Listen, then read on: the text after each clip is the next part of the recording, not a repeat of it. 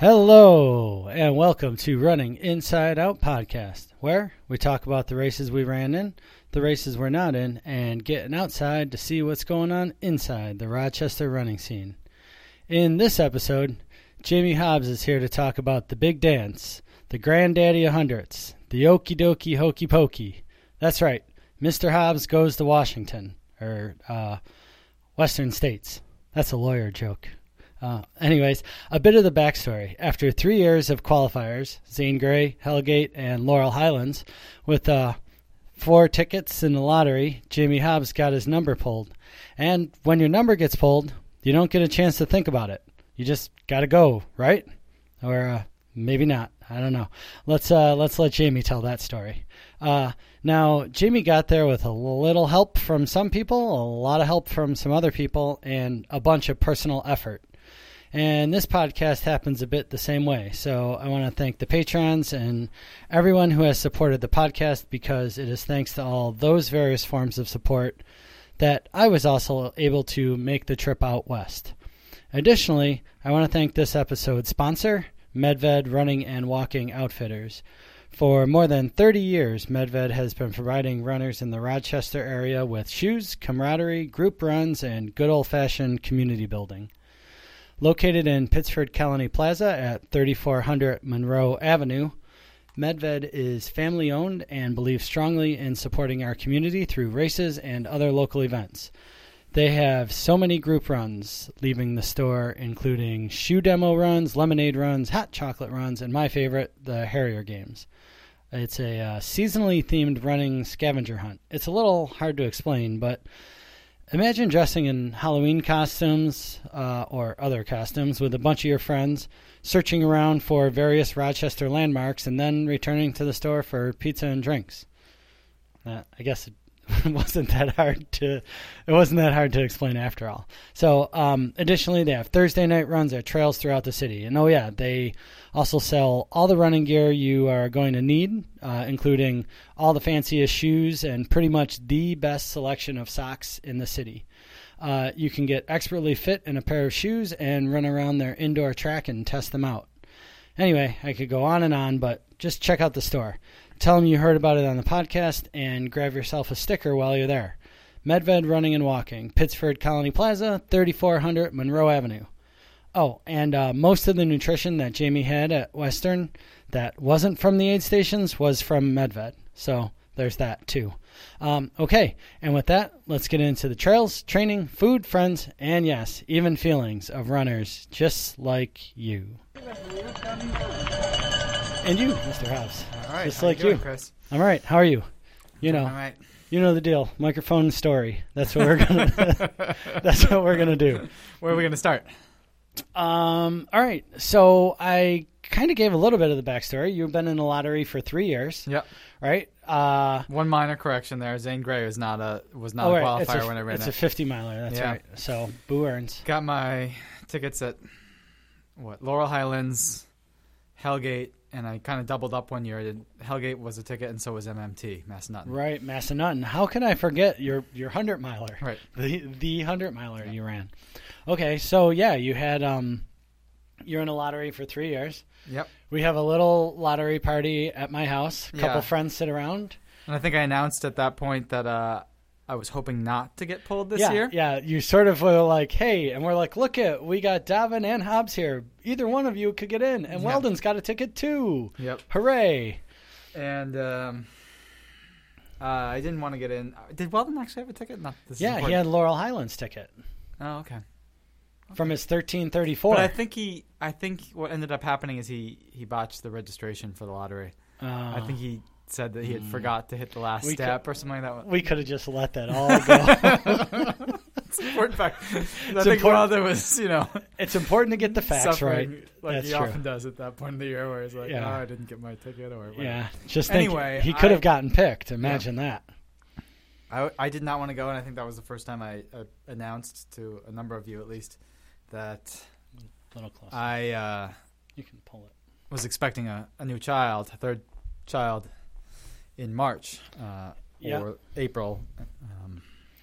So which was going to come right in the middle of training and was going to make it hard on my family for me to go to California. Yeah, so I'd rather not run a 100-miler Right. this year. Yeah, I was kind of thinking, I want to stay in the lottery to keep my tickets. Mm-hmm. I don't want to. This project is going to take long enough, but I probably won't get picked, so I'll stay in the lottery. And sure enough, Yep. Mintz was like, said it beforehand. If you don't want to get picked, you're going to get picked, and that's what happens. Yeah, and I think that's what's interesting is this year they've now introduced a pregnancy policy, Yes. right? Right. So, which is a good thing. Let's just say that's a very good thing. If you are a woman and you get picked and then become pregnant, perhaps in your getting picked celebration, I don't know, you can defer for up to 3 years. I'm not sure it's limited to women. I think it's a general policy that you can defer anytime. There's a pregnancy policy, the right? Pregnancy but policy. they also have a 1 year. They introduced a 1 year out year of the. You can take either gender for any reason can say I'm taking my 1 year out year from the lottery. Oh, and so you're not actually even in the lottery. You're saying that's new this year I as need well. a break, right? So I can keep my tickets and roll them over and get. So regardless, you had no choice. Yeah. Right. You either go. Right. I mean, or you could say no. Yeah. Right. You could have deferred your spot. And I did. We did have a conversation about it with my wife, and it did. She was initially a little bit concerned, but was not discouraging, and sort of, said, "Well, we'll play it by ear. Stay in it, and we'll see if everything goes okay with the baby and everything. If we can make it work, then we'll make it work." And thankfully, major thanks to her and being flexible in terms of letting me train and get that done. Right. And I mean, that's the new baby. You still had 2 other babies. Right. So I was looking at the prospect of having to go, weekend training runs, be gone for multiple hours regularly on the weekends with, a wife who's got to take care of 2 small kids and is, 7 or 8 months pregnant, and then all of a sudden has a newborn. And she has to deal with all of that for, both days on the weekends. So that, I mean, then you had to get through Christmas, right? Because this is before Christmas. Mm-hmm. So Christmas, New Year's, time to go run, right? Yep. And we've covered in past podcasts, especially Mass and Nutton, we covered how you really train for a 100-miler. Uh-huh. You do a lot of run to work, run home from work, Right. run with the kids, then run with the dogs. Yeah. Then this year, though, you added a treadmill, right? That was your big deal. Right. And that's actually, my wife bought it for me, which was a really generous gift. And, it's partly maybe a gift to make her life a little bit easier. You but know, you don't have to travel. Right? it added a new option, and I took advantage of it. It was not just any treadmill. Also, it's a Nordic Track incline trainer, so I could just get on there and power hike at above 15% for a while. And one thing it has is downhill capacity. One of my big fears about Western States was the amount of downhill running. I love downhill running, but quads eventually give out, and that much running, I didn't want to be stuck at mile 70 with blown quads. And so you can get on this thing, and you can't mimic perfectly the kinds of descents you get on the trail, but it goes to 6%. So negative 6%. So you can run downhill at a 6% grade. And I found it was a really good way to get a really easy aerobic workout, which is what you need to do with a lot of your runs, and then also condition your quads at the same time. So on a day that you wanted an easy day, you could just get on there for an hour and run downhill for the whole hour, and you'd walk off and your legs felt more wobbly than they would on a flat run or something like that. So almost, helpful because it's not beating you up as much either, right? Right. So I think of running the outer loop at Bristol, right? And you think of like hill repeats. Yeah. And yeah, sure, exhaustion sort of stops you from doing more than 3. Right. Sometimes you get to 4. But that downhill it's 1.7 miles at, 10 to 15% grade. Yeah. And it beats you up. Right. I mean, at the speed that you get going on that gravel road, you come away from that not only like worked, but there's parts that you didn't intend on working that now are sore, right? Yeah. So maybe that's a little bit of a benefit, That it's at -6 instead of -15 it's or at something. -6, and it's predictable, and you're not bouncing around rocks or into Sure. like potholes or Sure. you know. There's something. plus and minus. Yeah, it's easy definitely. to recover from, and it's not as damaging, but you're not Yeah. preparing yourself to run a technical downhill Right, like in sure. the canyons. Well, I guess you could have one of the kids just throw Legos under your feet as you're running. Sorry, Lego toys and blocks. Yeah. So okay, but other than that, like other than the new child training, like everything else in your training went fine, right? Like, Yeah, no, not so much. I thought training was going to go well. I knew that with the child going, I had to start training early, and I wanted to get as much done as possible in February and March, so that I could just kind of play it by ear after that. And in February I thought it was going great. I was running blocks of 60-mile weeks, or I got one block of 60-mile weeks in February. And I thought, well, I'm way ahead of where I was at for Mass Nutton. If I can keep building, I'd be doing 70 and 80-mile weeks comfortably in March and April, but which I've never done a block of 80-mile weeks in my life. So I was really encouraged, and then everything hit the fan, same one after another, basically. yeah, you ran a 4:03 at Sega Honda. It was awesome. Well, so the first thing that happened was, I don't want to go at everything, but like I got a calf strain, which set me back. It set me out for a week. Yeah. After that block of 60-mile weeks, I took a rest week and got a calf strain at the end of the rest week. So then all of a sudden I had 2 rest weeks in a row. Mm-hmm. And then at the end of that calf strain rest week, I got the flu. I went out for a 10-mile run with Weldon and was like, all right, now I'm going to get ready to get back to training. And at the end of the 10-mile run, I was like, I don't feel right. I know something. I'm getting sick. Right, and we're talking, this is the March time frame. This is the end of, coming into March. Yeah, it's actually in March now. I get the flu, and I have, 102 fever for like a couple days and laid up. And now I guess we're actually solidly into March because this is when Maite was born. I get the flu, and it's confirmed. Legit diagnosis. My diagnosis this isn't man I go to flu. the doctor, right? Yeah, this isn't I'm tired And the flu. test results come in the same by email through like MyChart on the same day that Jessica is up at night and says, I think my water broke, and like, I think I better go to the doctor. And I look at my computer at the same time and I say, well, I have the flu. And she's like, I'm not going to say the curse word she said, but she grabbed both kids, got them ready for daycare, loaded them in the car herself, and said, I'm going to drop the kids off at daycare, and then I'm going to drive myself to the hospital because I think I might be having this baby. And I said, well, I feel awful, and I'm supposed to go pick up my, whatever it's called, the flu medication. Can you swing by the pharmacy on your way there? And so I followed her in the car. I was feeling awful, but I was well enough to do that. And she dropped off the kids and then said, I'm going to go to triage at the hospital and see what they say. You're not going to be able to come with me. Why don't you go to the pharmacy and grab what you need? And that's what I did. And I went home and I waited for her call. And she said, sure enough, I got a text or a call shortly later saying, they're keeping me here. Water's definitely broken. I'm going into, the labor room.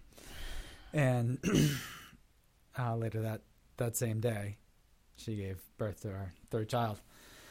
And I sat there and I participated for a little while through Skype, but I got a little too hard, or maybe FaceTime, but I got a little too hard for have someone holding the phone for me. So I was on speakerphone for part of it. Then Jessica maybe the safest place for you at that point. At that point, Jessica couldn't come home with the baby because the doctors were like, there's too many germs around that house. Yeah. So she actually had to go to a colleague's house and stay there for a week.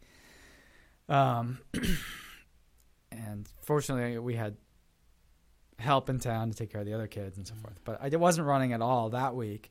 Second week, I felt okay physically, but my lungs were in total revolt from the virus. It just took an extra week to get rid of the whatever was going on in my lungs.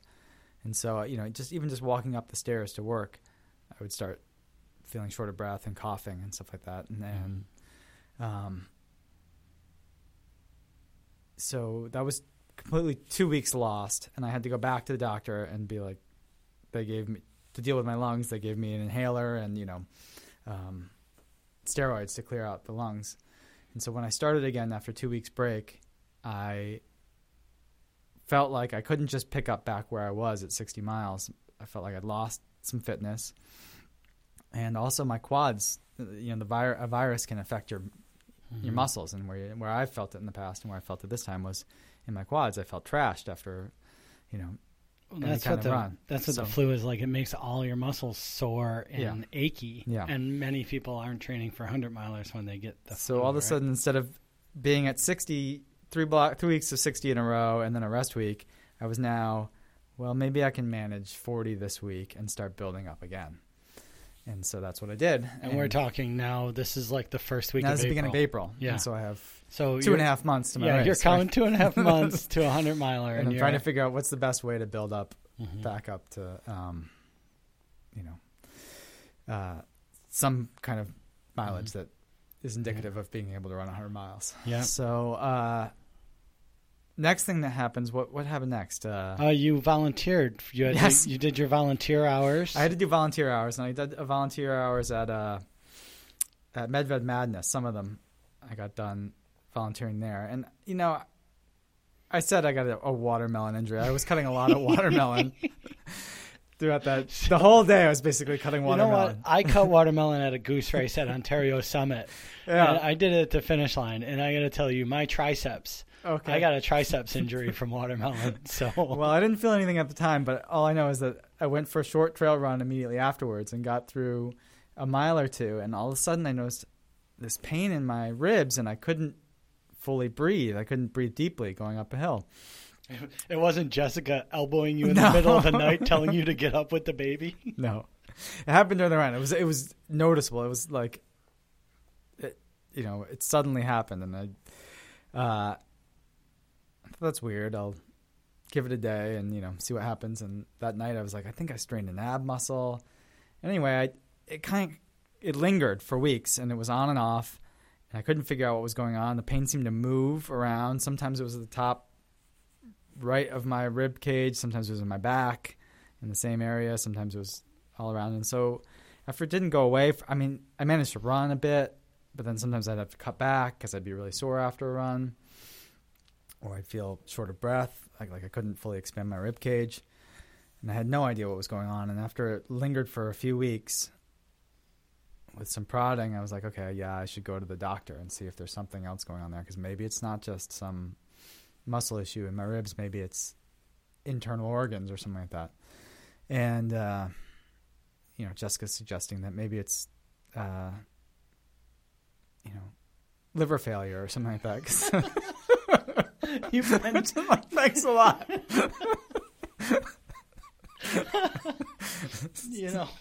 You have been coping quite a bit lately. Right, exactly. So I go, and the doctor's like, well, it could be all of these things, including liver dysfunction or a blood clot, or I can't remember the name for some sort of pleurisy, like this, basically inflammation of the lining of your lungs. So we're going to run a bunch of... Infantago, is that a thing? He's like, we're going to run a full panel of blood work, have you go do a chest x-ray, all these things. So I'm doing all these things, and the whole list of them is like, these are all things that I'm just going to it's mid-April now. Or actually, no, it's probably May. Does your doctor go on WebMD? Is that the thing? No, but I do, and I have all sorts of theories. You're like, too. He's right. He's totally right. No, I think there were legit concerns. I had this mystery pain that's right in the upper right quadrant of my... Well, that's kind of what I was getting at, is you've dealt with things. You've dealt with very long runs. You know what your body feels like. These are not things like phantom pains you're making up to make your training harder. Right. Your wife is a doctor. Yeah. And you've gone to doctors to validate all these things. This is just rolling snake eyes over and over again. And so... Fortunately, but when he's like, we'll gotta do the blood work and the test will come back in a couple days and I'll let you know. And like, I'm thinking these are things that are cancel your trip. Like, hope I can get a refund on some of these accommodations I've made and so forth. And good thing I booked the insurance on one of those flights. Pleurisy, like. Right. Yeah, no, that's like that's you cannot. You are not going to run. You're not miles out of your altitude. You're not flying with it's that. like hopefully your lungs aren't collapsing, and we're going to have to drain fluid from your lungs. Yeah. So, fortunately, all that stuff came back normal, and so we never got a real complete diagnosis. But the thing that seemed to fit the most, and the doctor agreed, this is something I found kind of Googling, and he says, now that we've ruled everything else out, that's possible. Watermelon injury. Watermelon, no. Just this kind of, it's called like, what's it called? Oh, now I'm forgetting, but like painful rib syndrome or slipping rib syndrome, basically. And it's just basically an irritation in the nerve endings around the cartilage around the ribs. All right. And so and he was like, the only thing to do about that is what we've already been started doing, which is you got to start taking, anti-inflammatories for a little while. And so I did that, and the anti-inflammatories totally took care of it, ibuprofen. And at the same time, I'm also like, but there's well-documented problems with taking a lot of ibuprofen or NSAIDs and running ultra distances. It increases your risks of rhabdo, which is deadly. So I'm like, okay, that's cool. I can manage these symptoms, but I don't want to have to do this all the way through. Mm-hmm. So, but then after you got that cleared up, everything went fine. Right. There was the other issue, which is, I think we may have mixed up the time because I think actually I may have broken my hand before. You broke while I was dealing with the rib pain, but before it. Sega Honda is May. Yeah. Right? Yeah. End of May 20th or something right. like So that. the rib pain had started at Madness, which is before Sega Honda. Mm-hmm. Like end of April, beginning of May. And then Sega Honda came more in the middle of May. And I had not gone yet. I'd still been kind of managing the rib pain. It had kind of come and gone. Right. You ran the rib pain. You ran with the rib pain through Sega Honda. Right. I went to Sega Honda not knowing whether or not I would be able to run it with that rib pain. And it turned out like I ran partway through it. I was like, oh, no, my ribs are starting to hurt. This is going to be bad. And I'm here like, mile 13 or something like that. And then 10 minutes later, I was like, oh, it went away.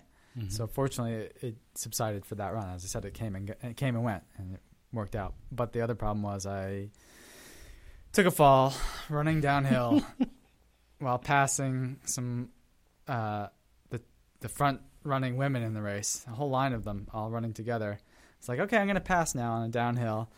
And I run past them and like notice while I'm there's a pile of sticks in the brush that I'm running past, and one of them caught my toe, and I took this flying Superman dive right showing alongside them. And I'm like, yeah, I look pretty cool right now. Showing off. And so I really thought the only issue then was that I banged my knee on the fall, and I walked that off, started running again, and then a mile later or so I looked down and like, so my hand kind of hurts too. You did the Superman. Did you have like a small Nathan handheld in that hand? No. Okay. No, I had see that's no protection. Right. That's the running premise. Like you bring those Nathan handhelds so you can run downhill with reckless abandon. I think I'm going back to handhelds after I made this decision. Just to protect your fragile hands. That's right. I broke my hand, and it needed 3 screws in the 5th metacarpal. Yep. That's the pinky for you non-doctor families. He broke his pinky right off the knuckle. Not the pinky finger itself, but the bone through the hand that connects to the pinky. Yeah. Yeah, the knuckle sheared off there. Yeah. And so I needed to get surgery. I had to put 3 pins in there. And I recall that was a week or two after, the week following Sega Honda that I did that. And I was pretty happy with myself for managing something like 50 miles that week while having a day lost to getting surgery. And you got the surgery done pretty quickly. Yeah. I mean, that was really good. Yeah, you didn't mess around with it at all. You got it done really fast. No, I mean, after Sega Honda, I waited. Sega Honda's a Saturday. I went in to see the doctor on Monday or Tuesday because I was like, okay, you knew the swelling's not going down. Yeah. But then after this, everything else went fine, right? Right. Like, so it was actually after the hand was broken that then the rib pain wasn't going away, so I went to the doctor. So then, like, I'm in this final late May, early June phase, waiting for a diagnosis of whether or not I need to cancel all plans and tell everybody in my crew that they got to burn their tickets too, or go out there and have a nice trip. And by this point, you had assembled quite a crew. Yeah. I mean, when you got in, we knew that, like, well, my wife had told me that I was going. Okay. And we knew that your dad, Bill, was going. Right. And then we had a bunch of people on the roster that were all waiting to sort of like punch their ticket, so to speak, right? Well, buy their tickets. Yeah, right, exactly. You, so Ron, and Mike were basically the three who did express interest in going. Right. And then, so then it became Mike and Natalie. Then it became Mort and Erica. Yep. So, and then it became your buddy Eric. My buddy Eric from. So by the time of this, as you're going through all of these things, and I promise we're going to talk about the race at some point. There. But this is preparation for 100 miles. I mean, people, like, when we started talking about gear, we're like, yeah, that's right. We're not just piling up the Subaru and filling up the back of the Subaru and driving down to Virginia. Right. You know, we're talking about we need plans. Yeah. So all the while we're doing this, you're managing 2 kids, then the birth, and then the 3 kids, and then the flu, and all the things we just talked about. Mm-hmm. You're also looking at booking hotels. Yep. You're getting flights. You're figuring out logistics of, like, okay, we're going to stay at my aunt's house this night till the room opens up at this night. And, like, you're doing a bunch of admin tasks. Yeah. And you're also trying to run, right? Yeah. Somewhere in there you're trying to run. So as we're assembling, like, the little ragtag group, and I'm sort of putting together the very few plans of how we're going to coordinate where we're moving, I would feel like there would be a night where, like, okay, I made some progress. I put some plans together. Mm-hmm. And then, like, inevitably the next day you would send out this 500-word email that was like, all right, folks, here's the plan. And I'd be like, okay, well, let me weave my little tiny sentences into here. Uh-huh. Like, you were doing a ton to get ready for this. Yeah.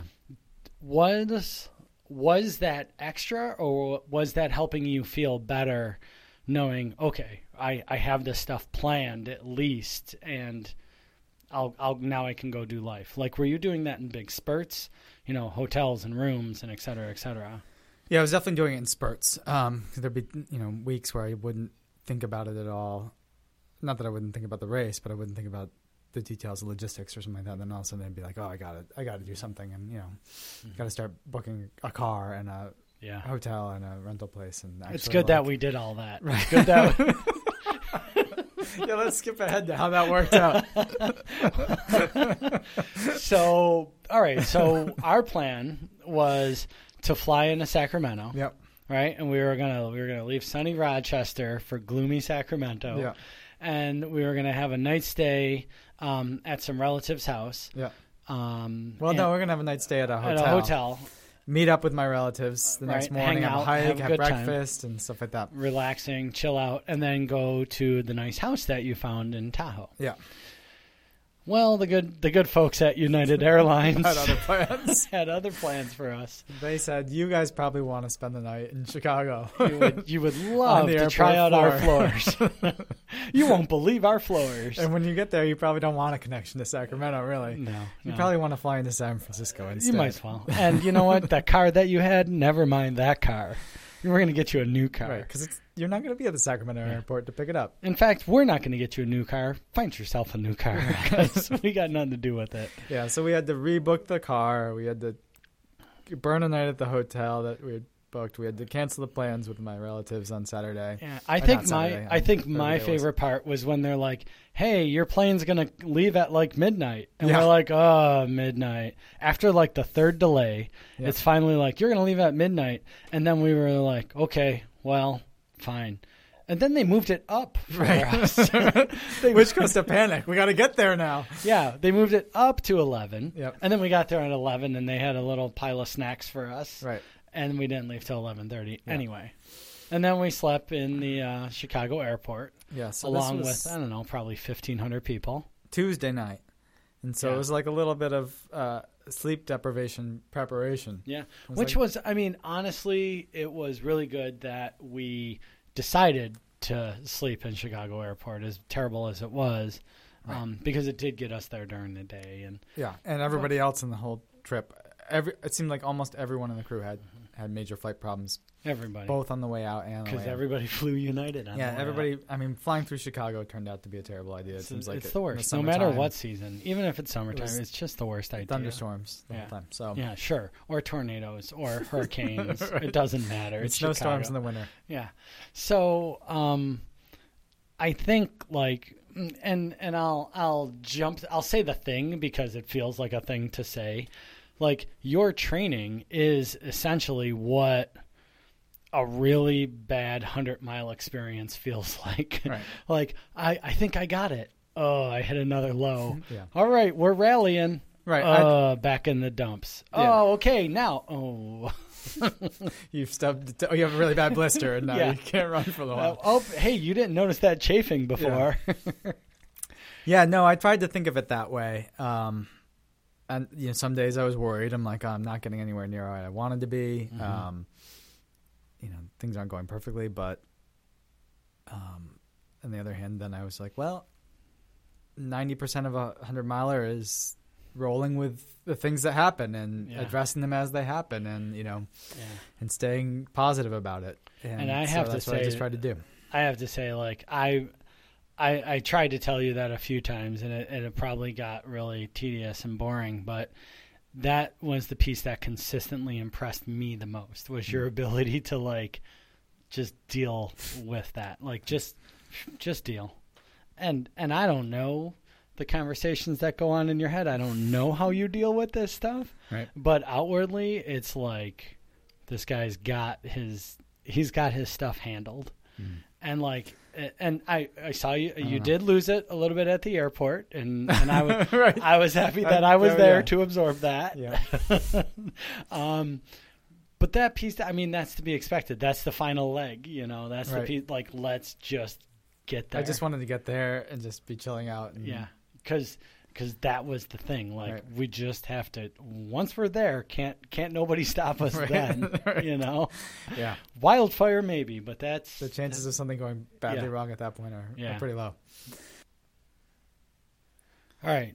So we finally, after our hectic arrival in the airport to sit and wait a little bit more, Yeah. United sent us to Chicago. We sleep on the Chicago-bound floors Yep. peacefully, no disturbances. Well, the TVs were Why? firing. Why do they play? They know they got people sleeping all Yeah. over the floor. It was like a. Purposeful. I wanted to say morgue, but that's not right. It's more like a triage. Looks like a war triage Yeah. room. There were hundreds of people. Yeah. On the floor, sleeping with blankets and these TVs are useless. Yeah. They're like some sort of Clockwork Orange experiment.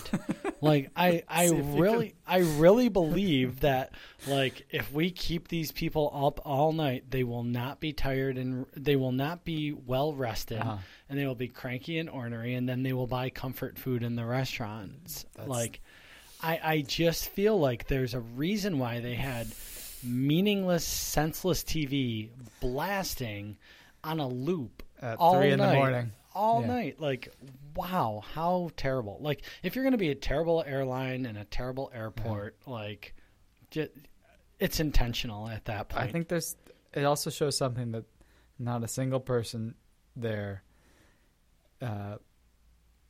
broke out and just ran up and grabbed and smashed that television. No, Like, you think that because someone we're- eventually would just be like, enough. Yeah, we are. Oh God, plane travel. It's the new Greyhound. But Anyway, we get to San Francisco. And we have a couple hours, maybe cumulative, of in-flight and floor sleep. yeah, And now we have a 4-hour or 5-hour drive instead of a 2-hour drive. So we drive, right? Well, we get breakfast, right? we went for breakfast. We were in San Francisco, Uh-huh. and we drove to Sacramento. Right.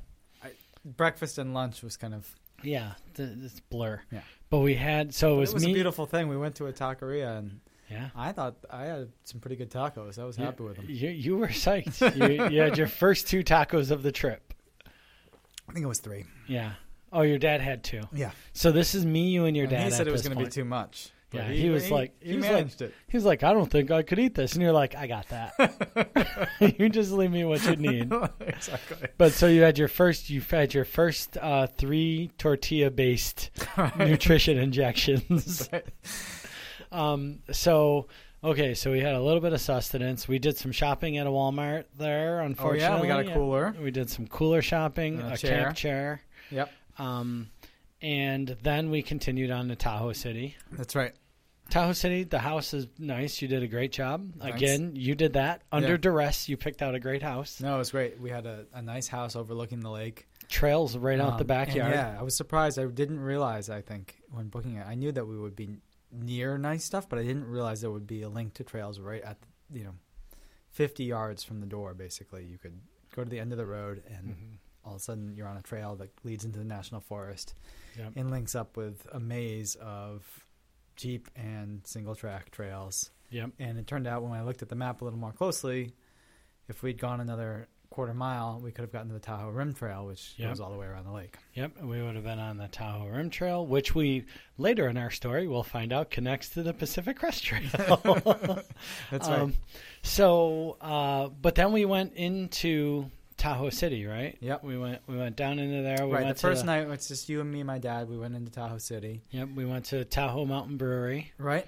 And Mountain Alpenglow Sports. And that was coincidence, but it was pretty nice coincidence that we ran into some of the elite women. Solomon was having a thing there, and they had Courtney Dowalter and Corinne Malcolm. Corinne Malcolm. And we got to hang out and chat, and we were the only people there. I think that it was winding down. Yeah. And like so we at came that at point, the end. we came in the end, and all of a sudden it was just you and me and those two. And they were like, when are these two going to stop talking to us? I don't think so. I really don't think so.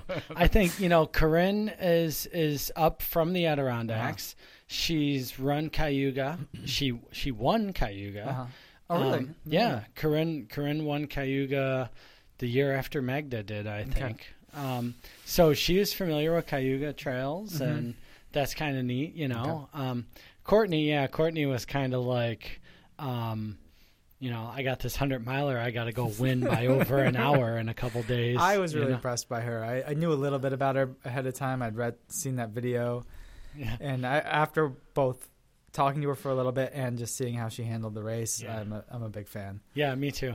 And then I got to dip my toes in the lake, and that was cool. Lake Tahoe was frigid but awakening. That was really beautiful great up there, though. Yeah, that I would love to live up there. I know. I think something got sparked in you. I've been there before. I knew that how much I liked it up there. Yeah, but now it's rekindled again. Yes, exactly. Stoked, perhaps. And then we went out for dinner, and I got more tacos. So you're at 5 tacos. That's right. So 5 far. tacos in the day. Yeah, We went back to Tahoe Mountain Brewery. That's right. We got some beers and kind of hung out. Ate dinner. And then we drove back to the house, and that's when Mike and Natalie showed up. Right. So we're 5. Yep. And then the next evening, Morton, Erica, and Eric, who's your buddy from Texas. Yep. So now you got your 2 Pacers, you got your 4 crew, your 5 crew, 4 crew. You're good to go. Yep. Everybody. We're at full strength, which is 8. We're all assembled. Which is, I didn't intend to have a team that big, and not that I had anything against having a team that big, but I just didn't expect that was going to be the case. But turns out, people want to go be part of this race, and be. I was kind of making backup plans because I expected people to fall through. People were kind of like, "Yeah, I'm going to make it, but I don't know for sure." And they hadn't bought the tickets yet, and so I'm like, talking to multiple people about, do you want to go? It was all about the plane ticket. All of a sudden, once you buy the plane ticket, then you're in, right? Right. You expect a little bit of people falling off, and instead they were all in. Which was awesome. I absolutely helped to have the sport and loved it. Yeah, and so we did the day before we did the hike up. We went up to Emigrant Pass, right? That was awesome. I was glad to go up there. Well, you guys, some people hiked all the way up. You, Mike, and Natalie hiked all the way up. Well, you did the smart move. You took the tram. Yeah, I had to be. You and your dad wanted took to the hike tram. all the way up, but I decided to take the tram. And so we Thursday. We sort of asked the lady. Yeah, Thursday. Sorry. So Mort and Erica weren't there yet. They came that night, and Eric. So we asked the lady, we're like, hey, how do you get up to the top? She's like, well, you could take the road or you could go this way with granite slabs. And Natalie goes, ooh. And I was like, well, I know which way we're going. Road does not sound good, but granite slabs does. Granite slabs. And it was a great hike. It was really nice. Shirley Canyon Trail. And it was glad very you guys nice. did that. And there was an alpine lake there. Unfortunately, somebody was flying a drone over it. But anyway. Oh, I think I got a little grumpy at that point too, though, because we had a little problem meeting up. And yeah, you were a little slow getting up there on the tram. It wasn't that it was slow. We actually got up there first, but then we went. That's what it was. I was expecting you guys to come up the road, the dirt road. Yeah. And so I hiked down to meet you guys. I didn't sense that grumpiness. Yeah. Oh, really? No, that was text message grumpiness. Yeah. That's different. But we went up to the highest point in the course. We saw all that, and you see basically where the end of the first climb ends, and it's really cool. You can see at that point, if you look back, you can see the lake behind you, which is beautiful. And if you look forward, you can basically see the first 25 miles of the course, basically to maybe 20 miles, basically until you start descending into Duncan Canyon. Yeah, and I think at that point, so for folks around here, or people that just, I don't know, the scale that I think of it is I think of it as it's double a Bristol climb. Like it's instead of 1.7 miles, it's 3.4 miles up the same kind of gravel road. Like ditchy, it's very much like ditchy, dirty ski Bristol access road. You know, until but it's 3.4 miles. The last mile or so is you get a little bit more trail. Yeah, mixed in, maybe not much more, but the way the route actually goes on race day is slightly different than what we walked up. And there's a trail section. All right.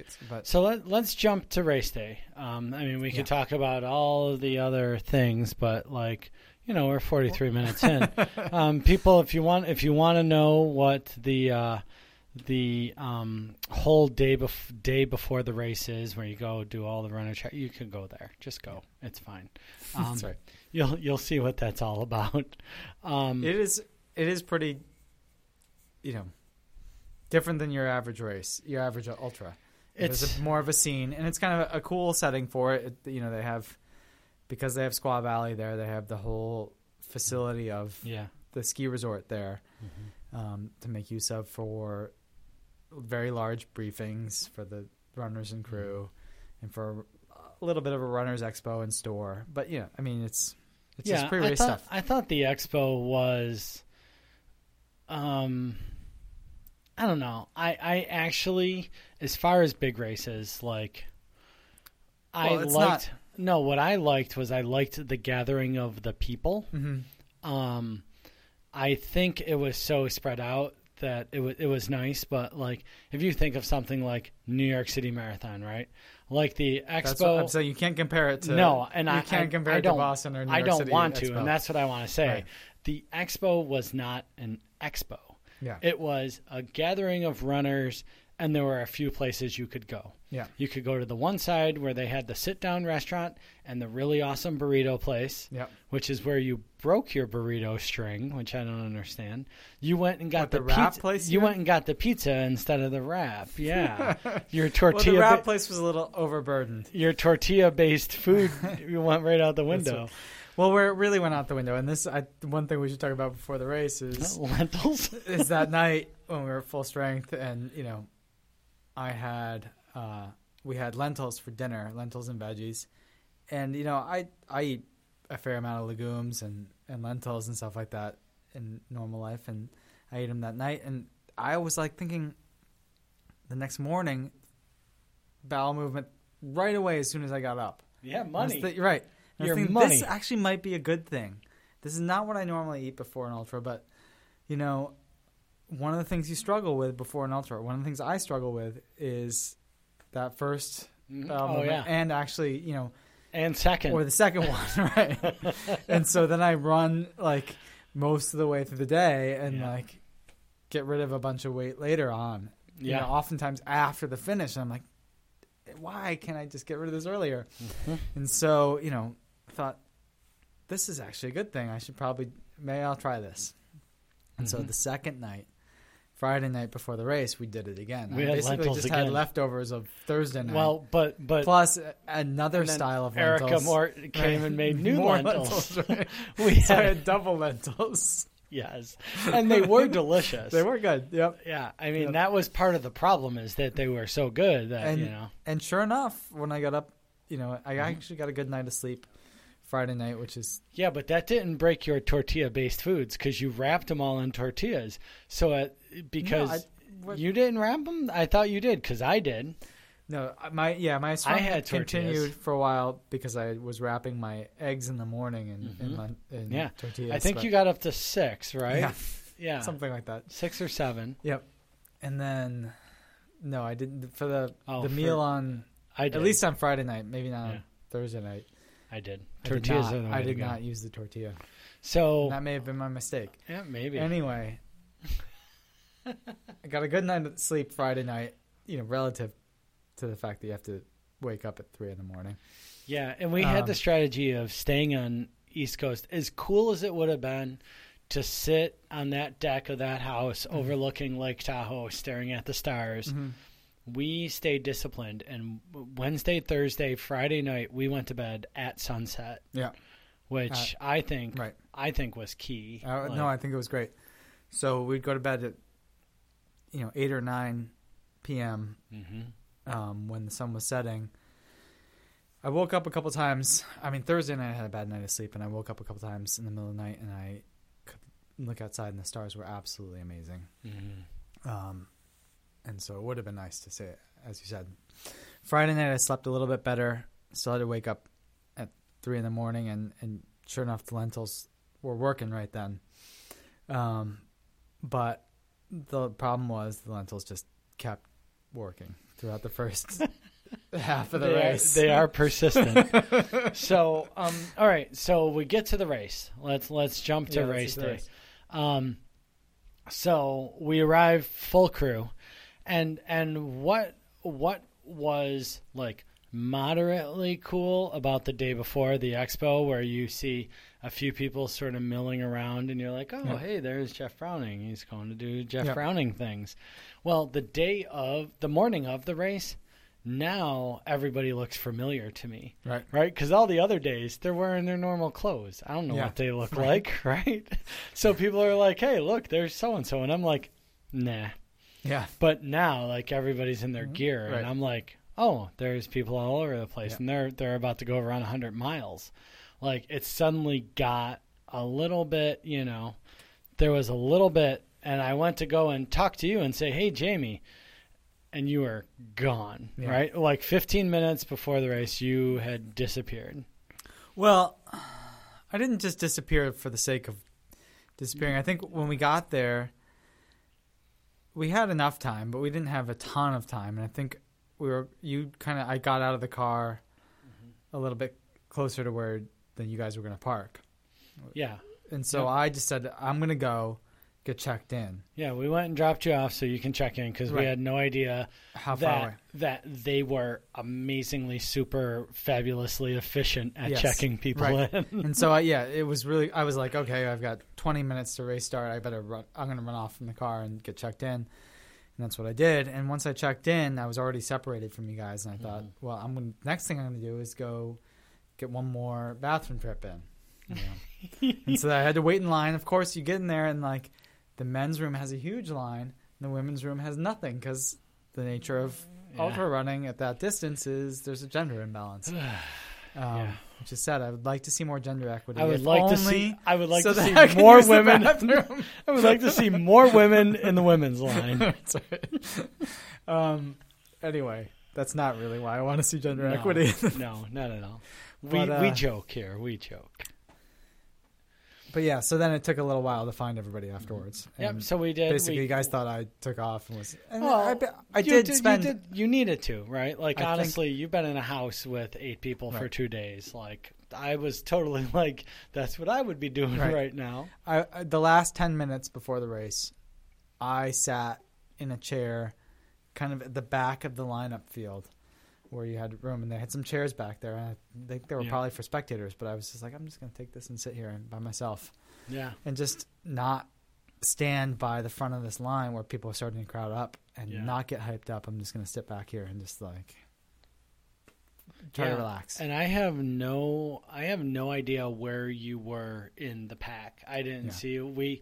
Mort and I, so like Mike and Natalie and Erica and Eric and your dad, they went on a hike a little bit further up. Right. Mort and I were right down at the very first turn, maybe 40 to 50 yards from the start. But everybody else went much higher up. Yeah.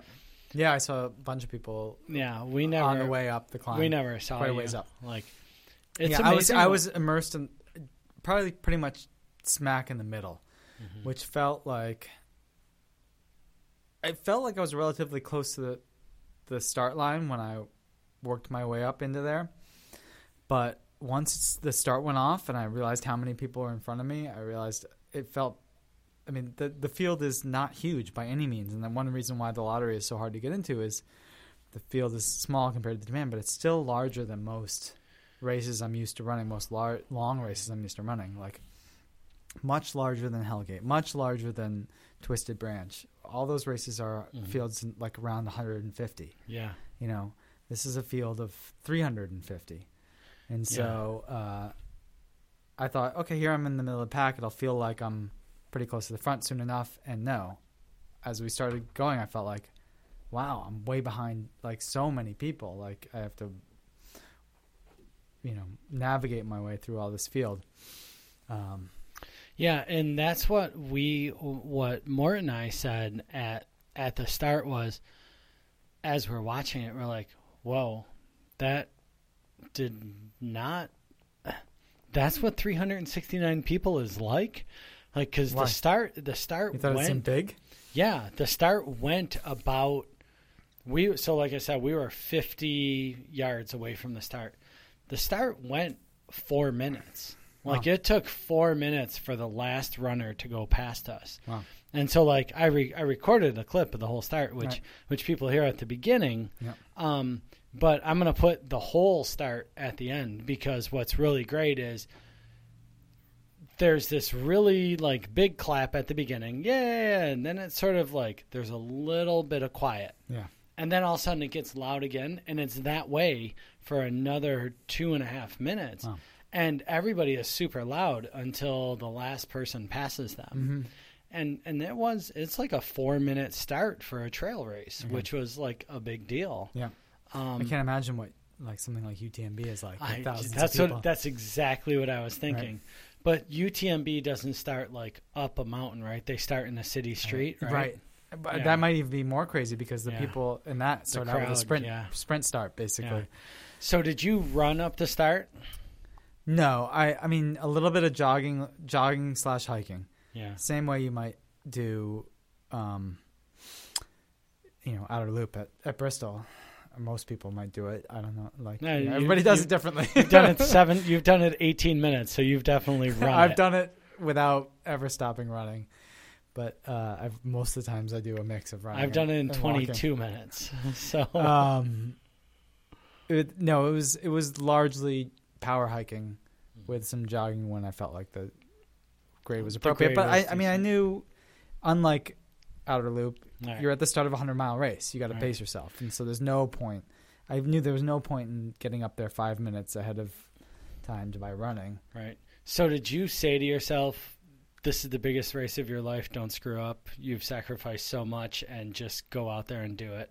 No. No, I didn't think that's not what you did. Like the whole time leading up to this was just. I mean, it was a dream race and a goal race, but it was not the biggest race of my life in the sense that there was anything riding on it. I knew that there's no way I was going to be You weren't going to run competitive. I'm not going to run 14:30 with Jim Walmsley. You weren't going to run 14:29. So, in my wildest dreams, I would shave a couple hours off of what I did at MMT, right? Which would put me in the top 50 or 70 instead of the top 100 or something like that, But all of that is just meaningless. That's just, makes me feel good about myself afterwards, but it doesn't. There's no greater accomplishment. There's nothing you get for that. So the other side then, if that's not what you did at the start, when you were at the start, did you say, all right, let's go run for a day? Yeah.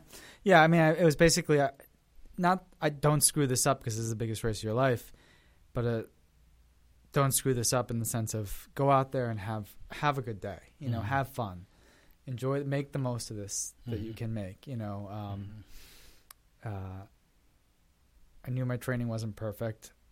I knew I wasn't going to be competing for a win or something like that, but you can have a lot of fun. You can screw up the day. Don't screw it up in the sense of don't dig yourself into a hole where you get to some place, you get to Forest Hill and you're throwing up and you're heat exhausted or something like that, and you're like, this is the worst. And you have to drop out, and everybody goes home and thinks it was a terrible day, right?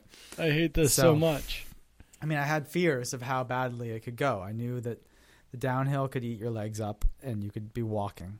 I knew that the heat could get to you and you could get heat exhaustion or not be able to eat because your stomach's off. Or maybe what the heck? Oh, this is officially altitude. Like, who knows, Right. But I guess that would be the piece that, again, I would say we didn't deal with any of that. Like, you did that all yourself. You handled all that. All when we were getting ready to leave the house, right? I did, okay, we have 25 minutes to leave. Yeah. We have 15 minutes. No. We have 10. You guys did an awesome job because we had to clear that house out. Yeah, we had to clear it. We weren't coming back. I was amazed at how smoothly that went. I was like, we're going to run out of time. Some car's going to have to get left behind, and we're going to actually close out the house and stuff like that. And if I'm going to take any of the credit, that's the only credit I'm going to take. Is that, I mean, that the crew was assembled. They executed. All I did was the checks and the watching of the time and the setting you did a bit more in terms of when you set the expectation, right? Like, we are a bunch of people that are used to setting goals, right? And pursuing goals. And so but you were doing your thing. You were there wasn't managing your preparations, you were managing mental your race. Psych talk or no. And you know what? The whole day there was none of that. No. The whole entire race, none of us had to coax you out of a chair. None of us had to. No, it went really smoothly. You did all that. So there are problems, but yeah. Well, I mean, there's definitely problems, hard things to deal with. But no, I don't think so. I didn't see any of them. Happy. You were fine the whole time. Ready to go the whole time. You could have ran 23:32, in my view. Man. So one of the interesting things about this race is you had a crew of 7 people ready, waiting to do anything you needed them to do. But you had to run the first 24.4 miles of a race. You had to run essentially a marathon yourself. Yeah. Before you ever saw a single person of your crew. Yeah. So you have an aid station at 10, an aid station at 15, and then at 24 you finally see Morton, Erica, and Eric. Right. And if you went out there with a normal crew of just one car, 2 or 3 people, you wouldn't see them there. You would see them at 31. Except for the most super heroic efforts of Laura Klein, who did every aid station. She managed those drives back and forth? She did it all. At Mintz's pace in the beginning? And then she paced Mintz later. Wow. Yeah. Wow. I told her, I sent her a message after that. I'm like, Laura, I have no idea. I thought about you the whole time I was doing this. I have no idea how you did all the aid stations. Wow. Laura is amazing. Yeah, because the way she thought she was weird because she was so wiped out. No, it takes 3 hours to drive to the first aid station. Right. And you're running 24 miles to get there.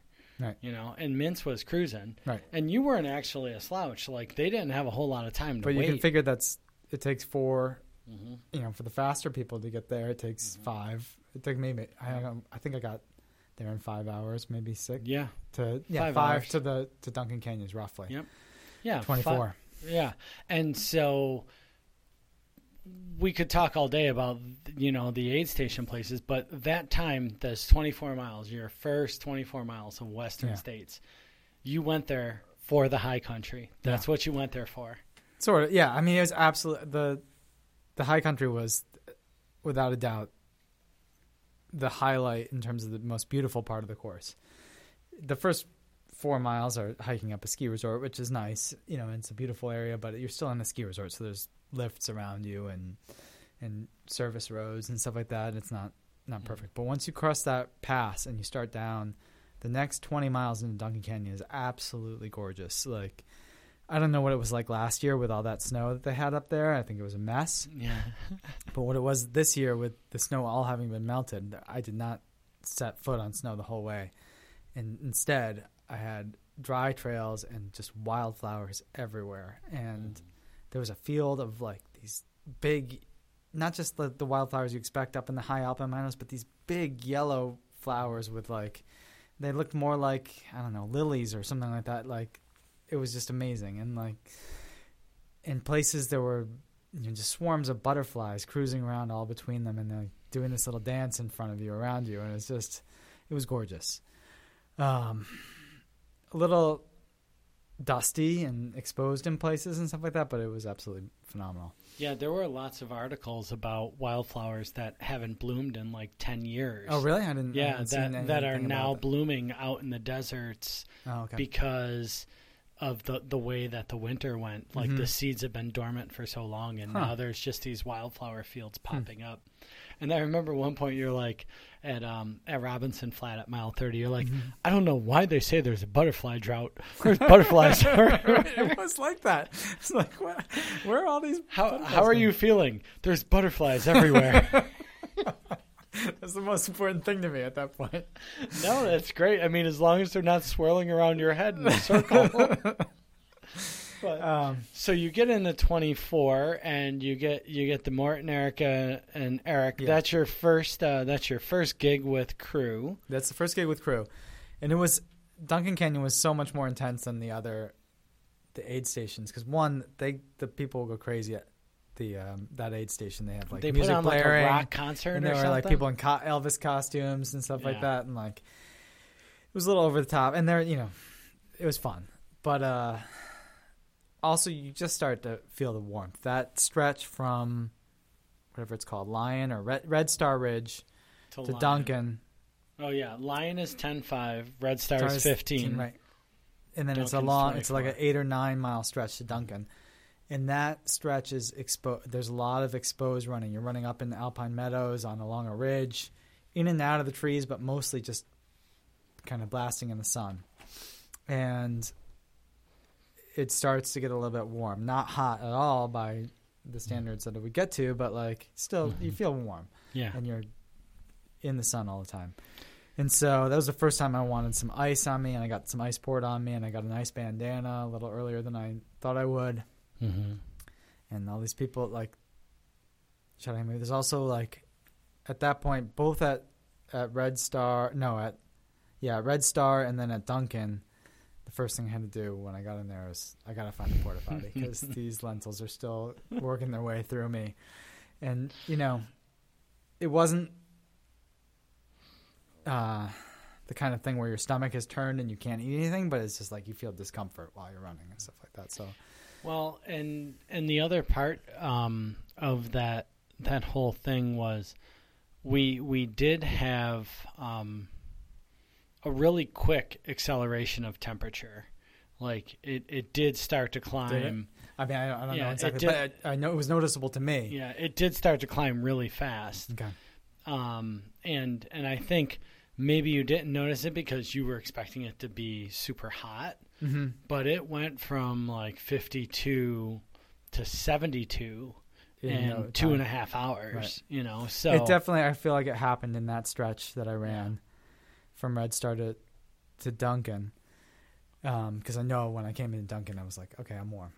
This ice feels great, and I want a popsicle. And they had these popsicles and stuff like that. Now, you had mentioned that it was good to get into the canyon a little bit later because you had shade. Not so much.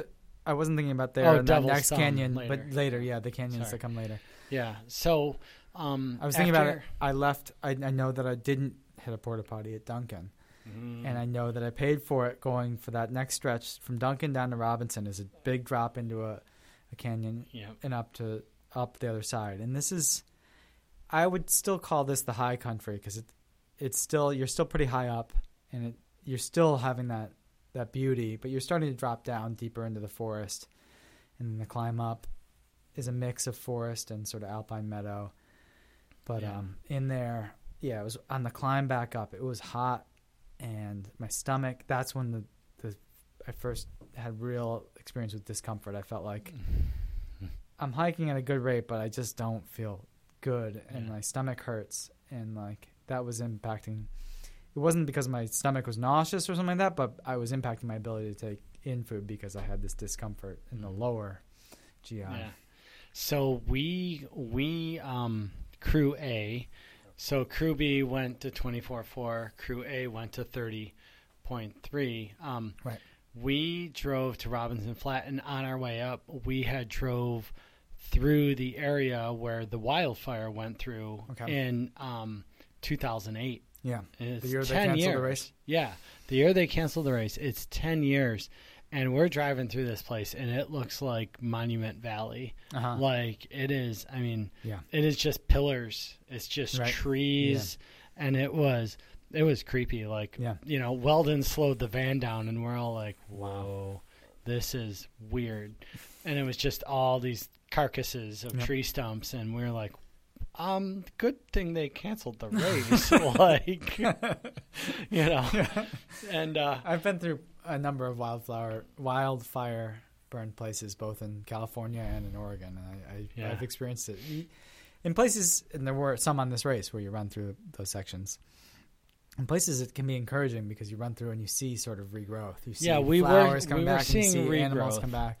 But other times it is definitely creepy. The trees next to them were probably 5 to 6 feet, but the burnt out trees next to them were 30 or 40 or 50 feet tall, and you're just like, well, it's coming back. Yeah. And obviously, like, if we just all disappear tomorrow, it's going to come back just fine. Right. Like, we all know that, but it's like one of those things where you're like, this is miles. Yeah. It's miles. Yeah. It's like, ooh, It's part of life out there now, though. Yeah, it's crazy. Crazy. So we got to that area, and we got there pretty early. We got there early enough to see Walmsley come through. Wow. And Jim was, 30 miles, and he looked like he just was da-da-da-da-da-da-da-da, and we're like, there he goes. He's gone. Like that. So you guys were waiting a while for me. We didn't go to the aid station, though. We went sort of down into the woods a little bit. But then, we watched a couple people. And we're like, well, Hobbs is going to be coming soon. So we walked back to the car. We got all the gear. Mm-hmm. And then we went and set up and started waiting for you. Mm-hmm. Yeah.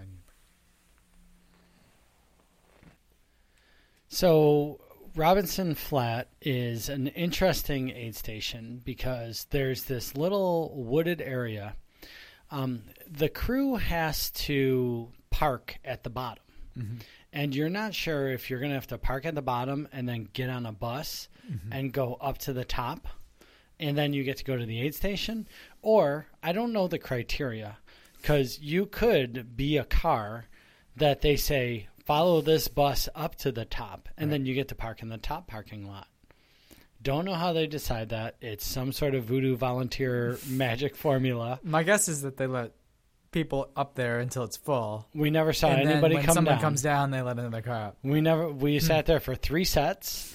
We saw people have to get on the bus, and we saw people have to go up. We never saw a car come down. Maybe you have to know the right people, I guess. I don't know, voodoo. We got to go up to the top. We follow the bus up to the top, So we parked our car, then we walked into the woods. We watched maybe the men's top 10 or 15 come through.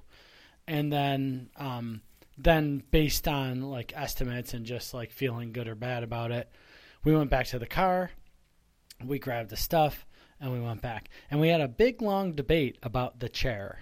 Are we going to bring him a chair? We totally should bring him a chair because it's 30 miles. He's probably going to change his shoes. Oh, we'll bring the chair. We didn't bring a chair. No. So that was the thing. But we had employed this tactic. How was that decision made? Why didn't you bring me a chair? I love your dad, but he didn't bring you a chair.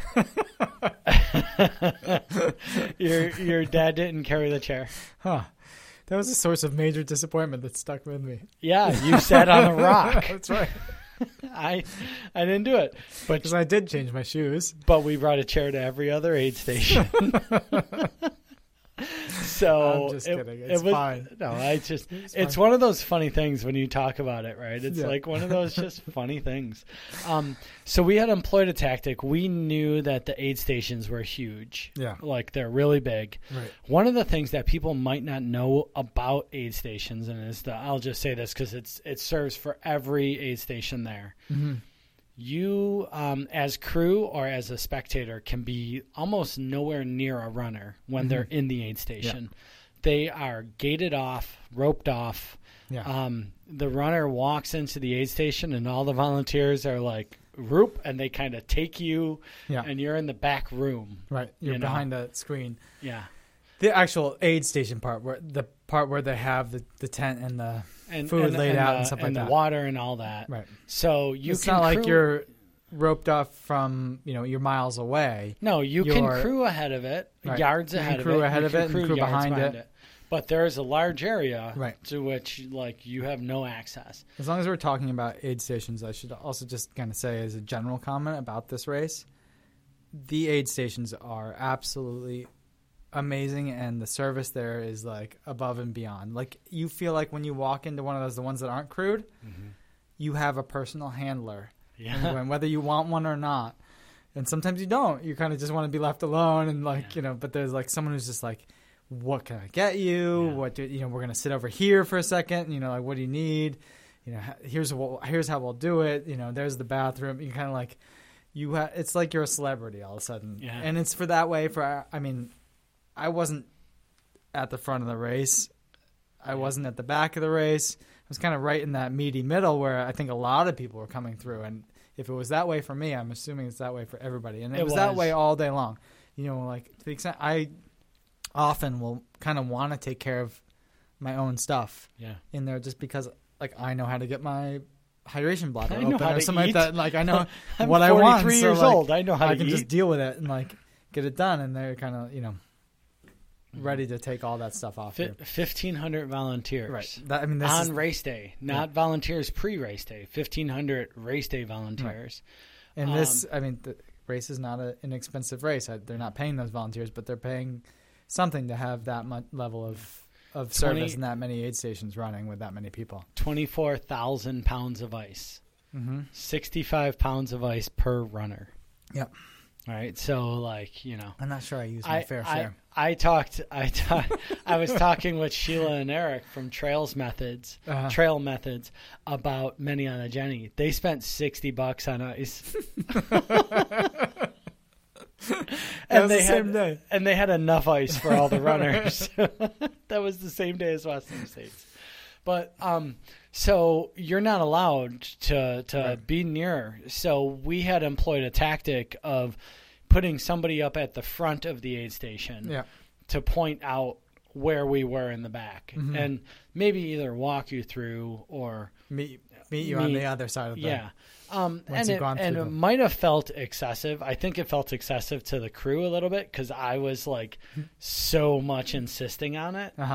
But I think for places like Forest Hill, where we were, Forest Hill is so long. We were a third of a mile away. The aid station's at the front of it, and it's a good aid station. But the actual crowd and the crewing area stretches out So for probably almost a mile, or like Yeah. 3/4 of a mile. yeah, Just I the felt cars like parked along the whole. I felt like there were points where I was like, okay, you've beaten this into everybody enough. Yeah. Stop. But that was one that I felt was important because I've read so many stories about I came into the aid station and I couldn't find my crew and I ran out without them. Yeah. There's so many of those, you Right. know, and it was like, well, we're there. We drove all this way Right. to get there on time. We brought all Now our this stuff. job is just to wait around. Yeah, but Yeah. we better damn well make sure that he gets this stuff, you know. And yeah, you guys were great. So Robinson, you came in and I was waiting up at the front, gosh. and I was like, okay, we're at the back and we're over to the left, and you're like, I need to find a porta potty. Yeah, I And I'm felt like- like a hot mess. Yeah. Like one, it was the heat. Now, if the heat was kicking in at Duncan, it was certainly kicking in at Robinson. And then Robinson's basically marks the end of the high country, Yeah. and now the beginning of the real heat. And you're now getting into the middle of the day, Yeah. and you're now more exposed to the sun. And coming up that hill, trying to power hike while experiencing, lower Discomfort. GI discomfort and the heat Fullness. coming on. Fullness. When I got there, I was just like, I got to get my shirt off. I'm like sweaty, hot mess, and Yeah. I got to get to a bathroom, and I just like, I didn't want to deal with anything. And Yeah. like, So I feel like you came in and they wanted to give you I was they wanted to ice me down and get I me was going. thinking of this as like every runner went through a car wash as soon as they Yeah. came in. Right. You got sponges, Yep. iced, watered, the whole thing. Yep. And I was just like, give me none of that. I want a bathroom. Yeah, and I was like, porta potty's on the right. You go to the porta potty, but then you go back to get your ice Right, after you that's come. right. I did That's go the smart move. Well, they're getting into a Yeah. hot porta potty when you're hot is not exactly pleasant. So you, But I had priorities. Yep. So you have to change your shoes on a rock. That's what we. Right. A So guy, I go al- through, I get iced off, I get sponged down, I come Yeah. over to you guys. a guy Listen. offered us a chair, but it was a real low chair. And yeah, I also was like, in addition to my sweat, I was dripping wet from all the sponge bath and stuff Yeah. like that. I'm like, if I sit in this guy's chair, yeah. he's gonna have a wet And you weren't gonna chair. be I was able to just get like, out of that I chair. just need to get my shoes changed Yep. and get out of here. But as far as like you might have thought that was a long stop, you did everything with efficiency. Yeah, it felt like a long stop to me, but right. I mean, I knew that I wanted to change my shoes and I wanted to change my shirt. Yeah. And I did that, and the shoe change took a little bit longer because I had so much dust on that trail. Yeah. And so when I took off my shoes and socks, if you look at my shoes, they look like I'd just been running in dirt. Dust would become a thing. Like Right. we were hiking crew trails at 1 a.m. Yeah. just with dust, and we're like putting our shirts over our mouth. Yeah, It I don't was know. So dusty. I don't know what the impact on lungs is, but I feel like Oh, your dad. I breathe so much. I'm afraid. I'm not afraid. I'm surprised that I wasn't coughing up dirt for the next Yeah. couple days. Your dad was like, my lungs will never be the same. That's how I felt. Anytime you got anywhere close to someone running in front of you, you were just running basically through a cloud of dust. But you were, I mean, that was a 50K. Yeah, that was a 50K. And a 50K, you came in and changed your shoes, Mm-hmm. changed your socks. We did the baby wipes on your feet. You cleaned your feet off Yep. and put new. And I think, to me, that's what I think was the key to preventing the blisters. Oh yeah. Because you didn't just take dry socks and put them over grit. Like Or you put got, it, or just not even change the socks and just change the shoes. or yeah, something you like that. got rid of all the grit in between your toes. You know, Yeah. you got all that stuff, and you took time to do that. And if that costs a minute, and you're able to run at mile 90, like hooray, you know? Right.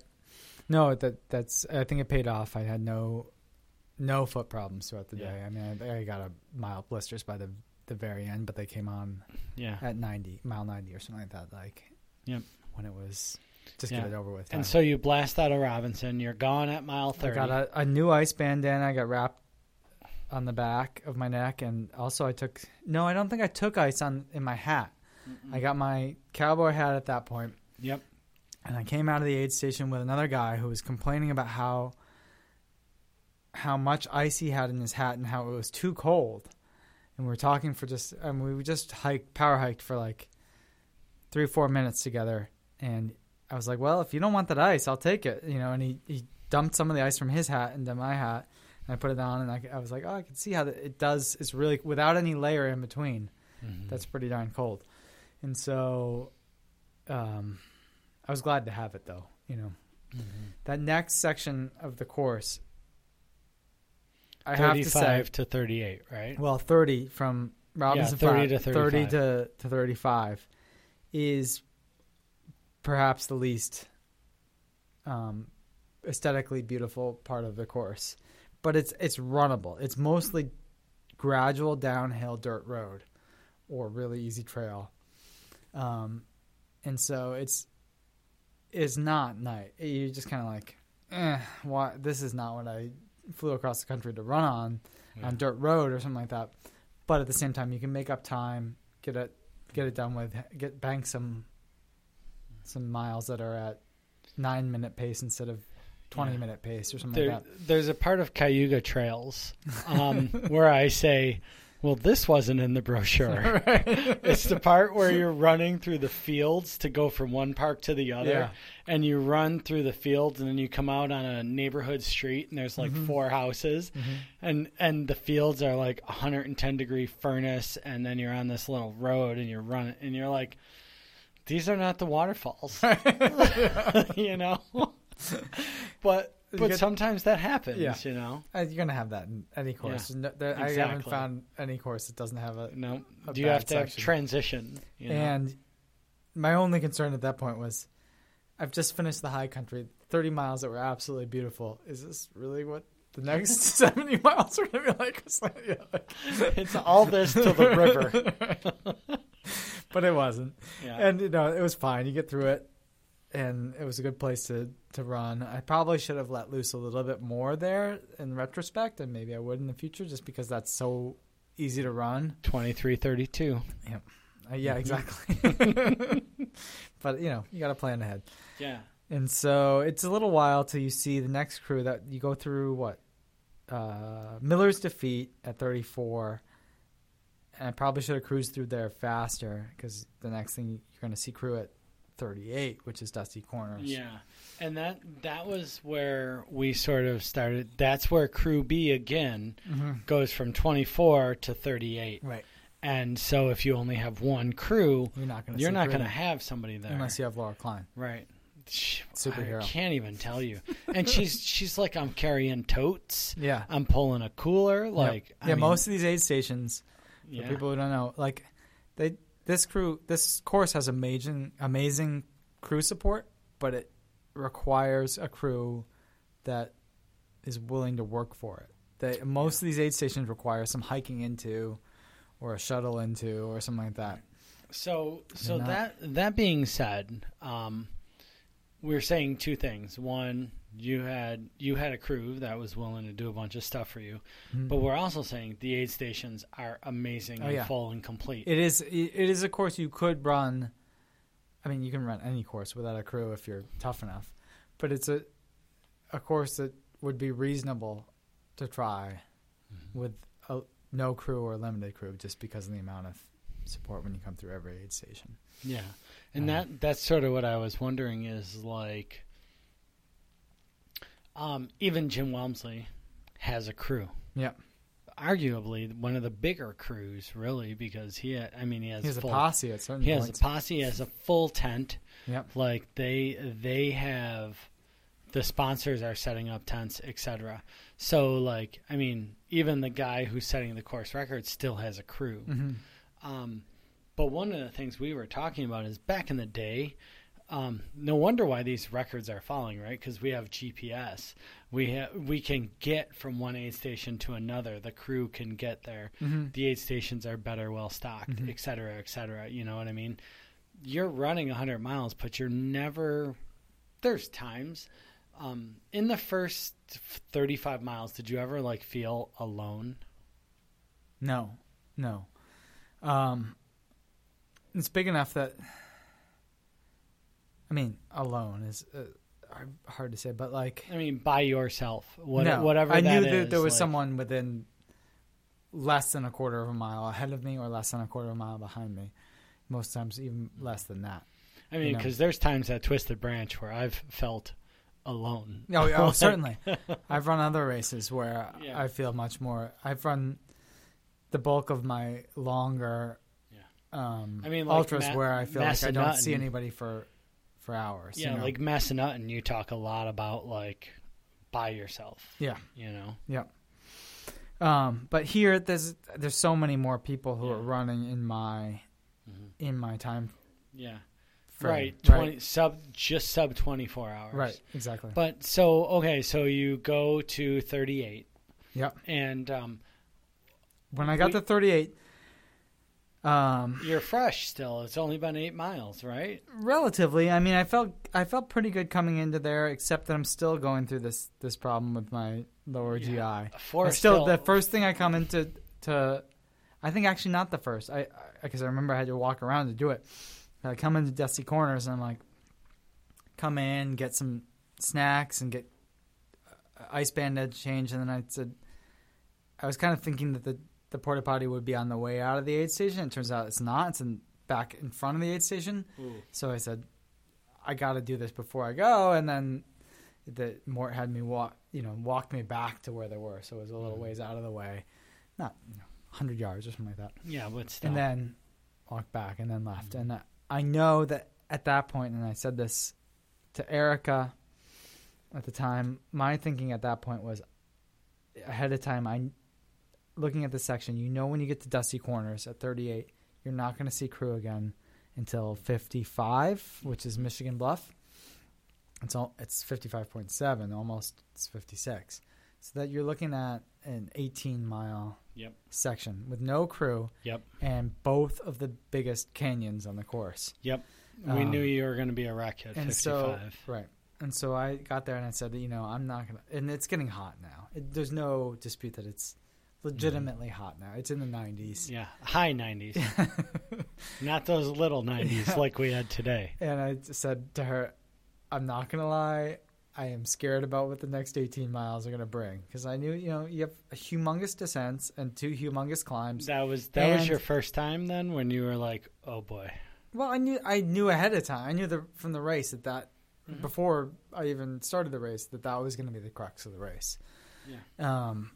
If you can get to Michigan Bluff, I think they said at the race briefing, if you get to Forest Hill, you're going to finish the race. Your chances are, very few people drop out after that point. Right. But I really think that if you get to Michigan Bluff,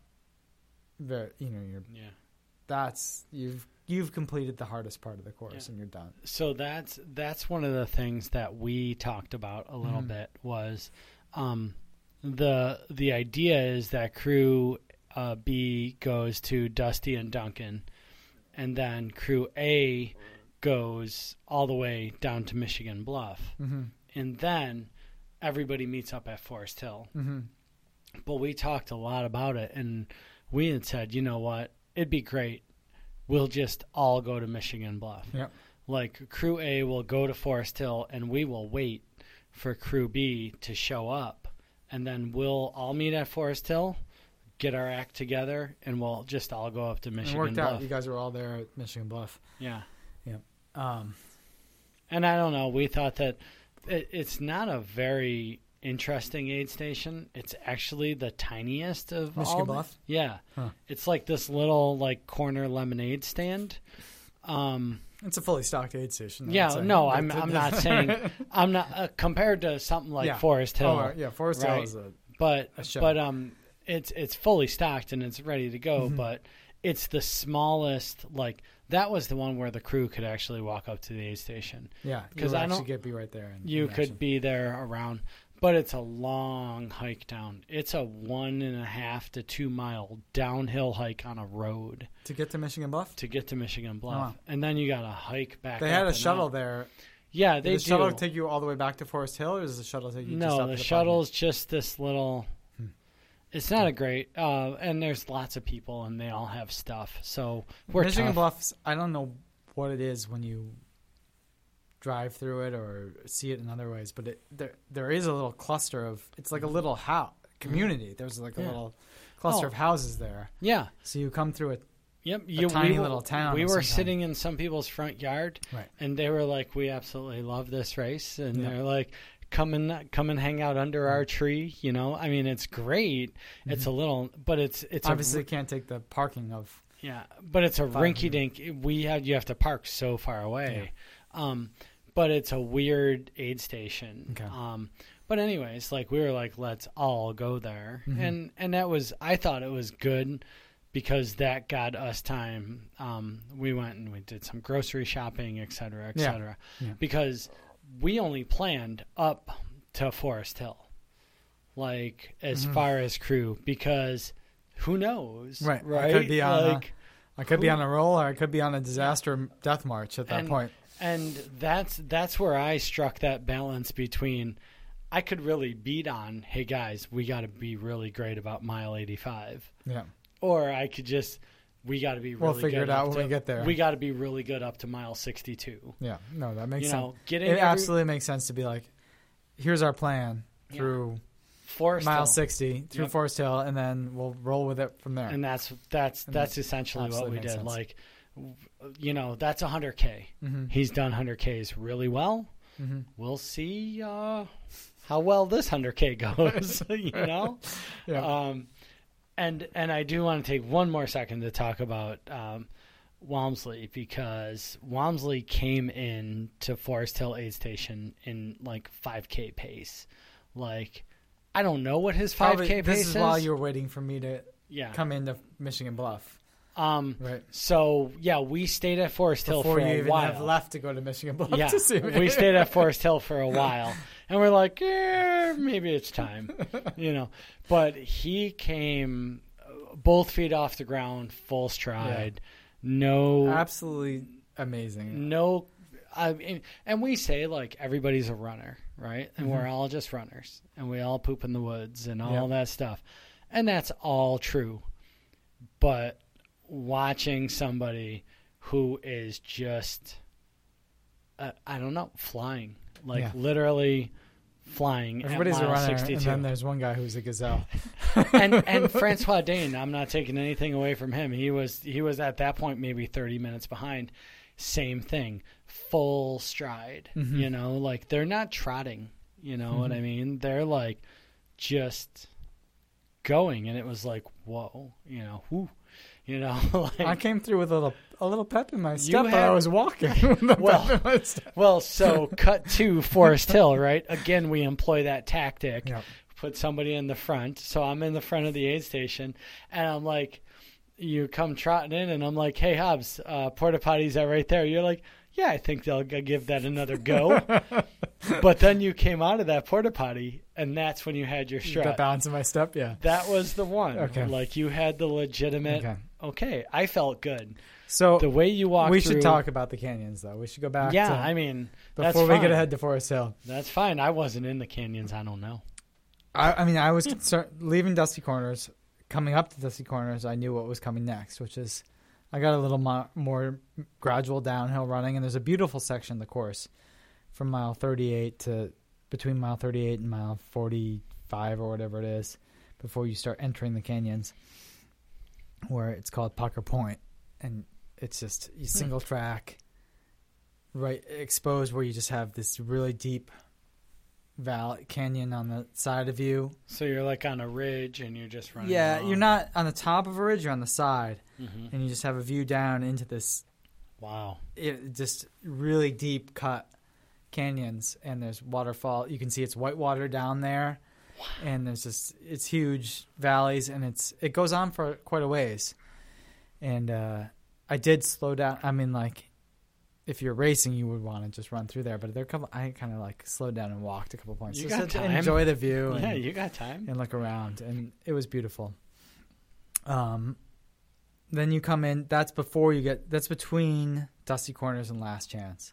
Okay. And last chance at 43 or 44 is when you start going into the first major canyon.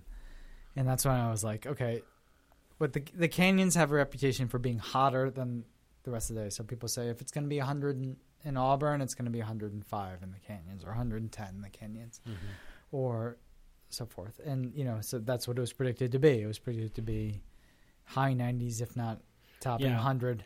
I've heard 106 was in the canyons. Yeah, I don't know if it was that high. There was a point, I think, going into the first one, which I think is Deadwood Canyon, which is basically 2 miles of steep, switchbacky downhill, followed by 2 miles of really steep uphill to Devil's Thumb. So I'll ask now because it just struck me in the way you described that. Is this the buttery soft trails that we hear so much about? No, not the West? at all. This is. I was going to get to that. Okay.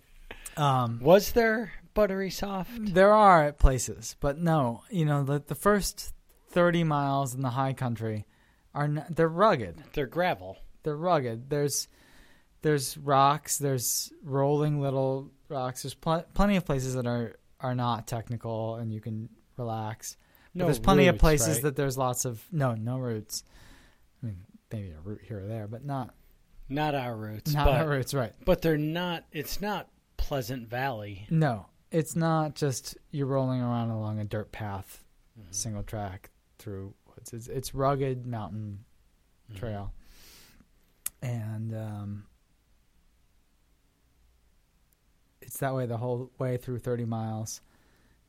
From the top of the Emigrant Pass down to 30 miles. It's not super technical. It's not running Devil's Path in the Catskills, but it's semi-technical. You have to be on paying attention. Yeah. And then in the canyons, like you said, it's right.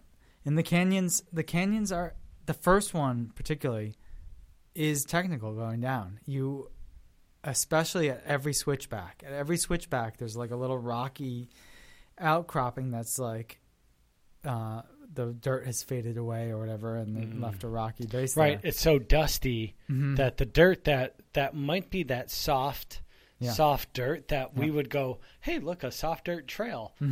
But that's all dried up and blown away. If you watch Unbreakable, Killian says when he takes off in the canyons, he says, I'm loving the canyons. I'm loving the more technical parts. And that's what he's talking about. That it is relatively technical. You cannot just open up and say, okay, it's downhill down into the canyon and I can just let loose.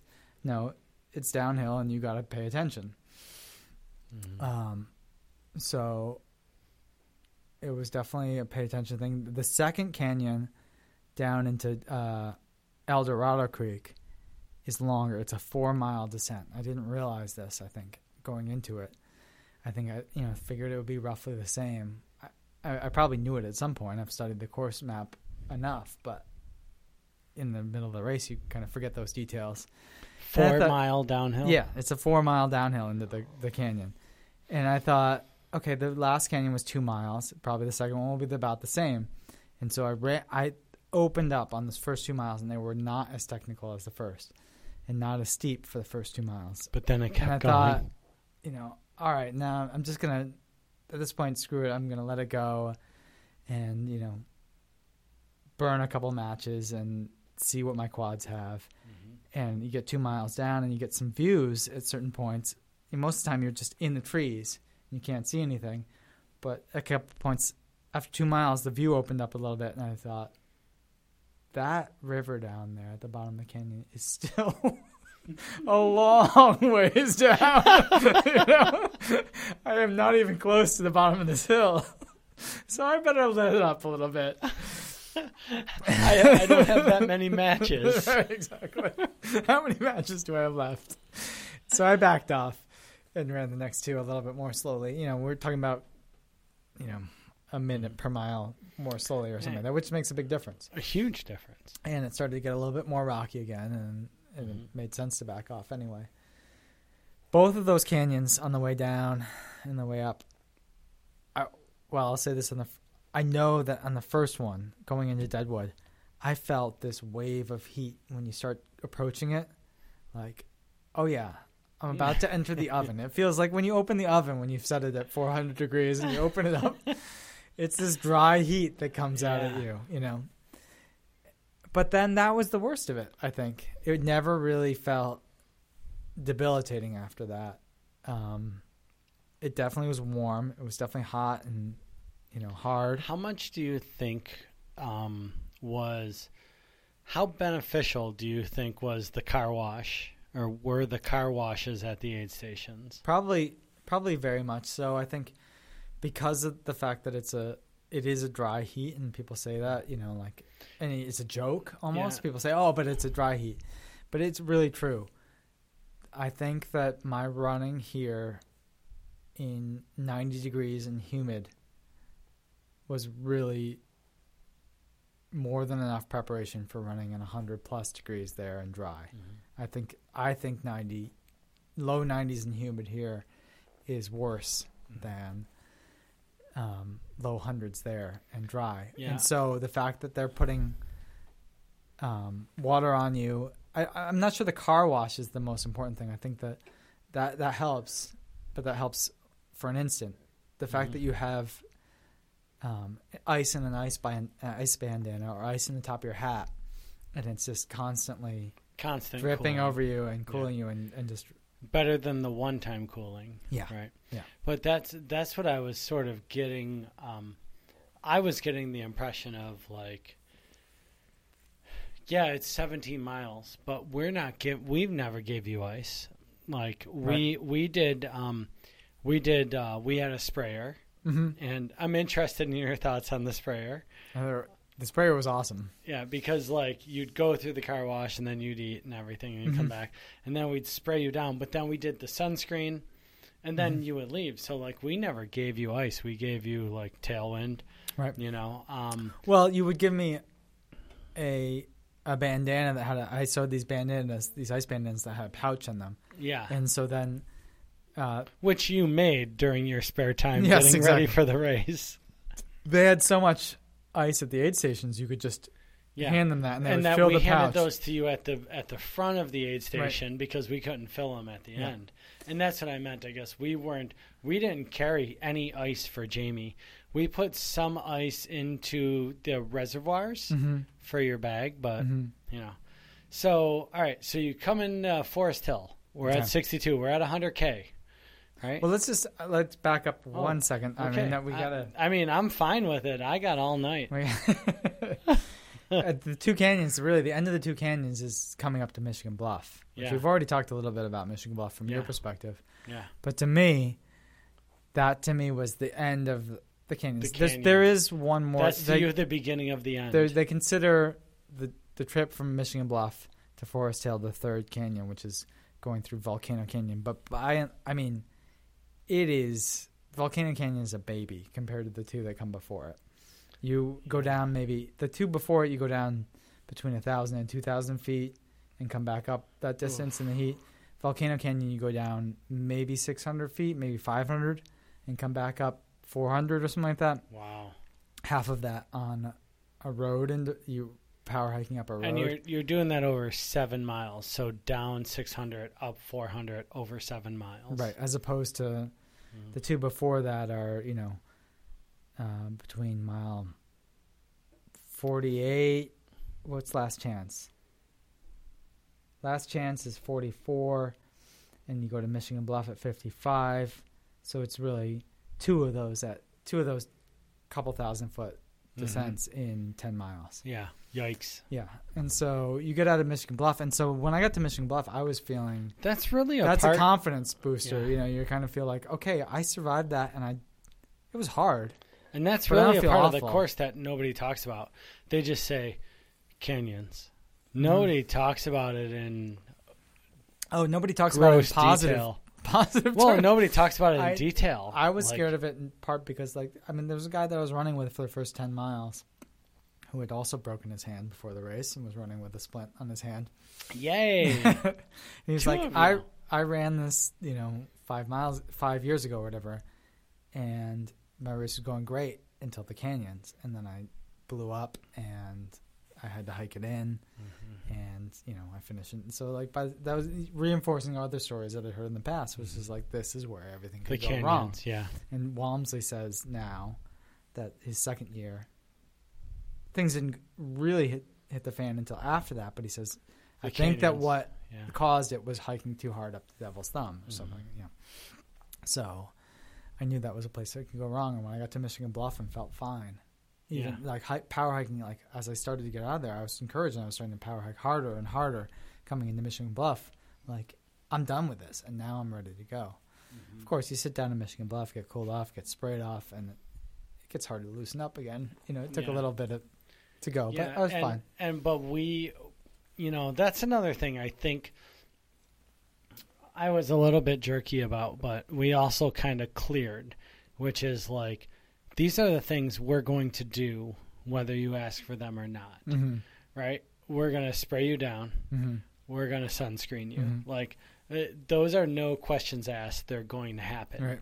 And we talked about that before the race just to make sure that, like, you knew that was going to happen. Mm-hmm. And, yeah, that was probably me going like, well, I don't care. I mean, he could say no, but I'm telling him, like, right. I believe that these are two things that are going to be critical. Mm-hmm. And the sunscreen, I mean, we're from the Northeast. Yeah. And there wasn't a cloud in the sky the whole week we were there. Right. So, and I didn't get a sunburn, so you guys did something right. Yeah. But you also, again, rolled with it. Yeah. Right? Like, I think there was a level of trust that was important, right? Like, we trusted that you knew what you were doing, and to a degree, you trusted that we knew. Yeah, I wasn't fighting you guys on anything. But you always had veto power. You could have said, you know what? No, I don't want to eat that. No, I don't want to change my shoes, even though just 2 minutes ago I said I did. Mm-hmm. But there was a level of teamwork at this thing that I thought was actually pretty cool. Mm-hmm. We'll talk about what that looked like at about 2:30 in the morning, because the way you achieve teamwork at 2:30 in the morning after being up for 27 hours is just by not talking to each other. Right. That's how you achieve teamwork. Right. I have a comment on that when we get to there, but So Forest Hill. Move into Forest Hill, right? So Forest Hill. Just one last comment on Michigan Bluff. I ran in there and I felt like, and I warned you, I was like, both Eric and Mike, I'm ready to go. I'm ready to run when we get to Forest Hill. Yeah. And then, when I left for Michigan Bluff, it wouldn't necessarily look like that. I think I walked the first, half mile out of Michigan Bluff. You trotted out down the street until to it suddenly got like slightly uphill. I was like, okay, I'll walk. I got a really good video of you and Mike running. But anyway, I was motivated, and I said, be ready to run. And both someone told me, I don't know if Mike said it, was both Mike and Eric weren't feeling great because they'd been outdoors all day in the sun. Eric was very concerned about his ability to go, being up all night. He was, but I knew he could do it. I mean, he's a really great, 100-mile runner, and so I knew. And what else is really good about him is he doesn't waste a lot of energy. No, that dude. He's talking about a low key guy. he is conservative. Mm-hmm. Yep. So he anyway, does not spend a lot of energy. But that was my attitude coming out of Michigan Bluff. Is I'm excited that I have survived the hardest part of this race, and I am looking forward to running. Yeah. In the second half. When you came into Forest Hill, I felt the same way.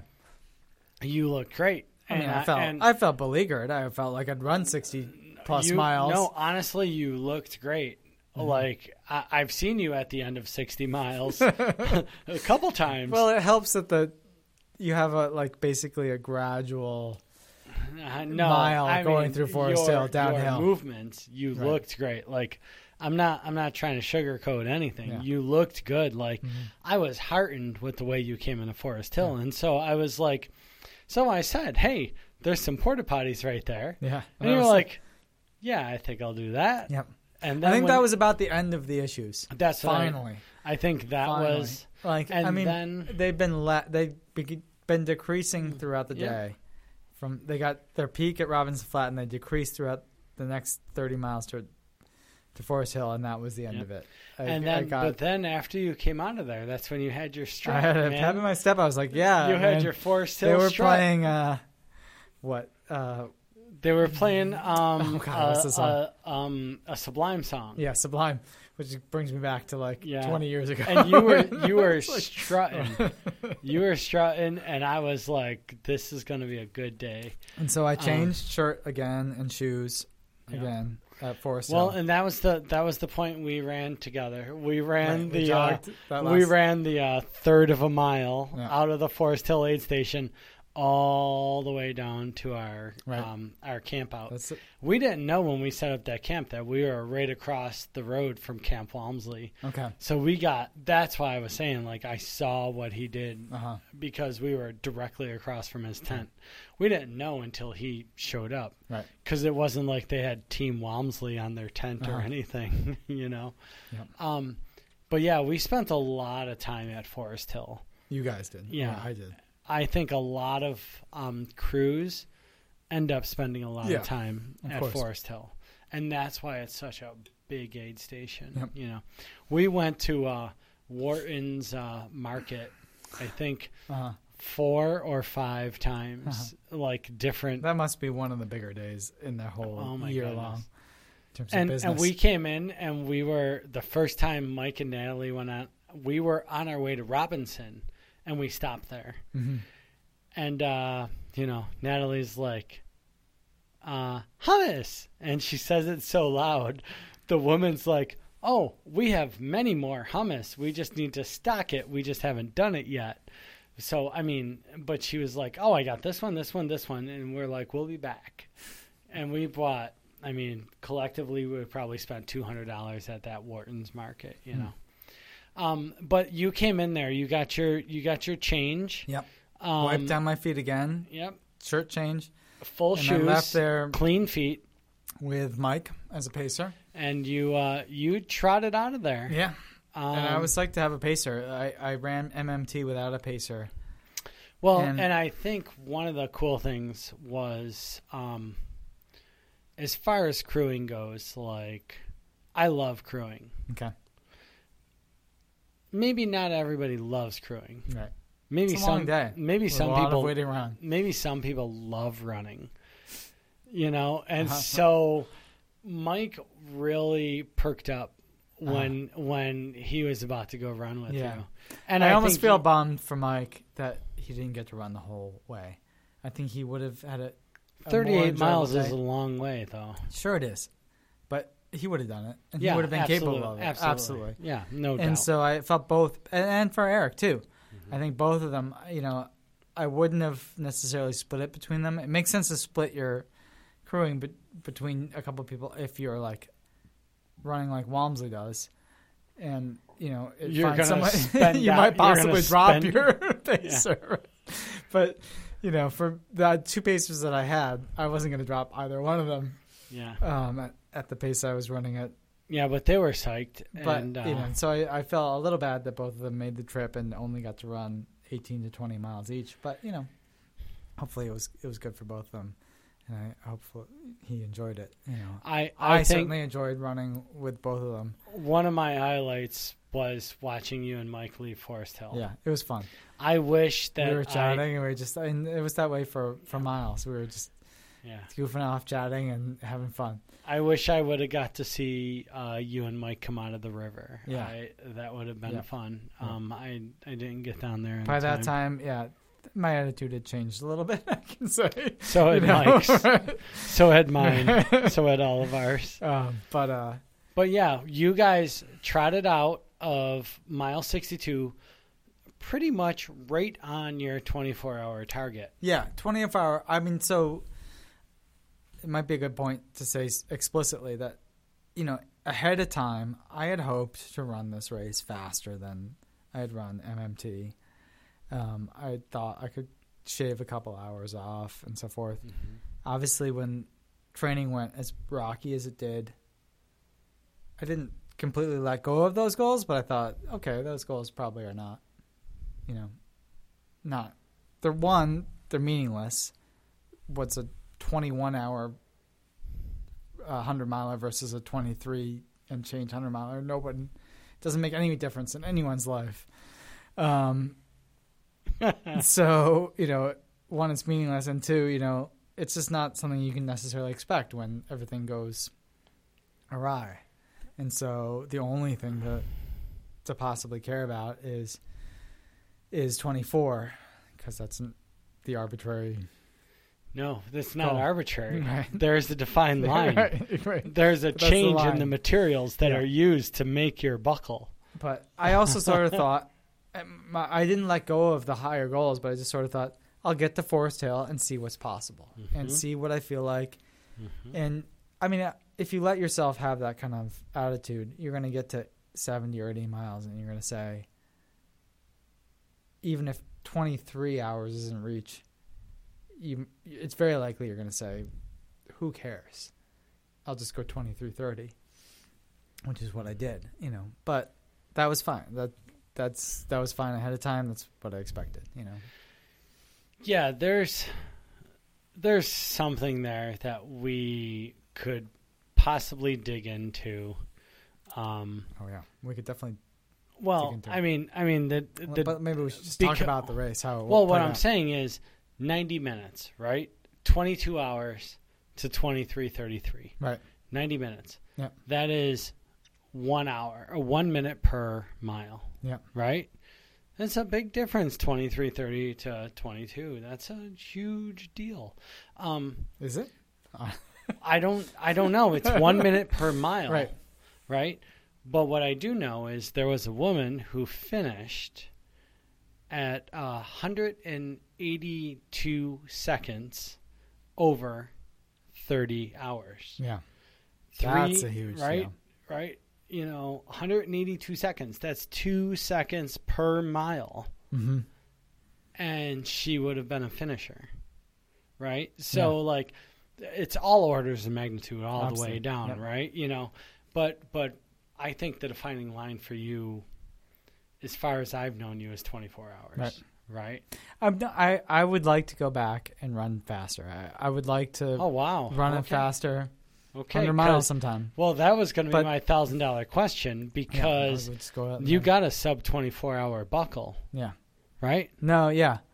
Okay, there's You don't get a Before you sub, even you don't get cover a the- sub 23-hour buckle. right, before we even cover the last 30 miles.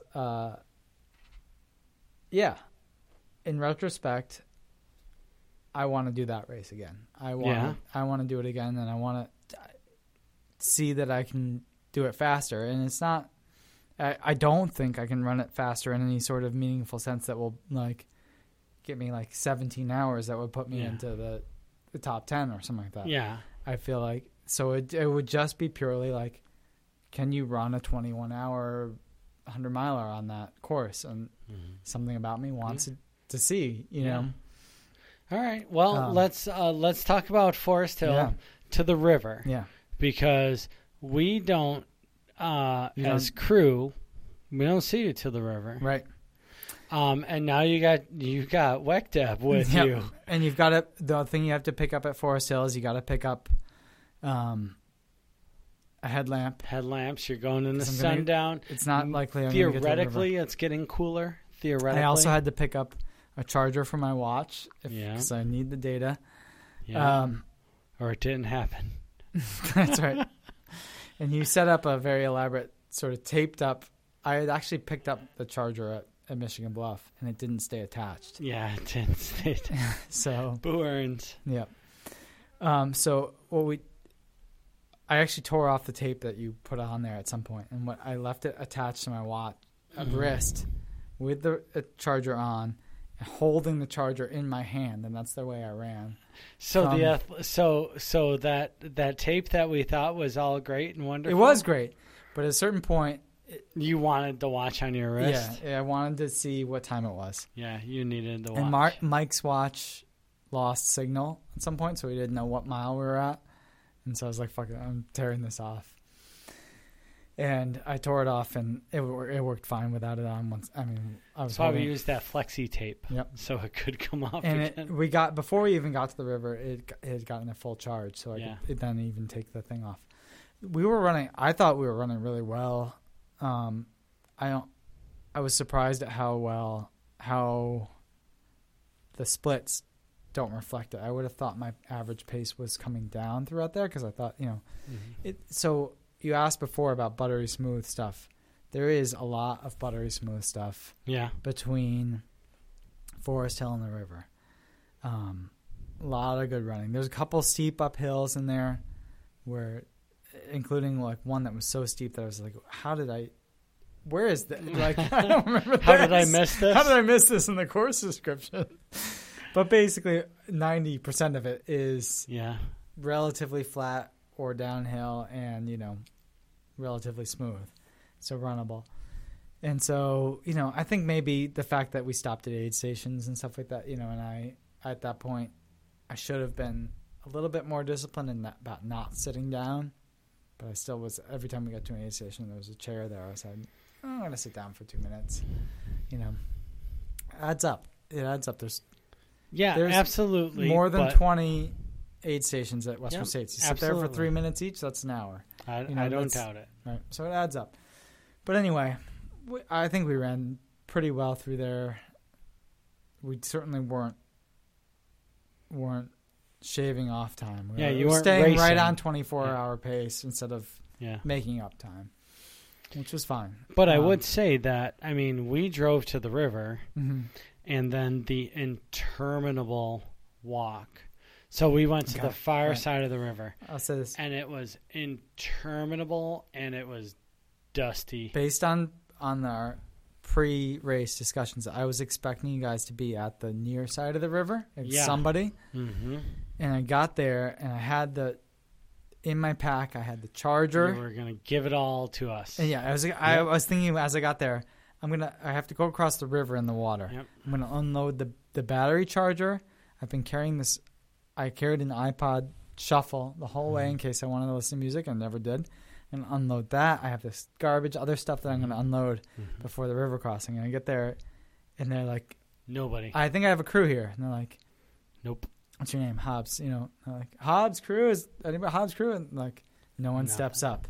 I was like, Nothing. Really? Huh. I was shocked. Not shocked. I mean, it wasn't. No, like, because you guys have been so on point every single place. We were else. shocked too. So we were gonna have a crew go there, and it turns out it's a 5-mile round trip. You got to get on a shuttle bus. You got to get in. I understand. You can't have somebody on one side to go to the other side. It was like the river is a big deal, and if our planning fell apart anywhere, it was at the river. Yeah. That was the one. That was the only point where it was. But it was things didn't. It was not like anybody that was going to get to the river was going to be effective. Right. Like they were just going to get to the front end of the river. The only thing that would have been useful for me at that point was just to off unload stuff that I had with me. Right. And, it didn't matter. And, we quickly realized that. Like, So we got to the far side of the river. They told me that the river was waist deep or less. Mm-hmm. And so I put all the electronic stuff that I had up in the higher pockets, got in there and got across. And it was not a big deal at all. But we had got to the far side of the river. Yep. Got the interminable hike all the way up to the Green Gate aid station. Yep. And then start down. All the way down. And I didn't make it down in time. Well, by the time Mike and I made it across the river, we met you guys. Who was the first? Eric and Moore were the first to meet us. And then Eric...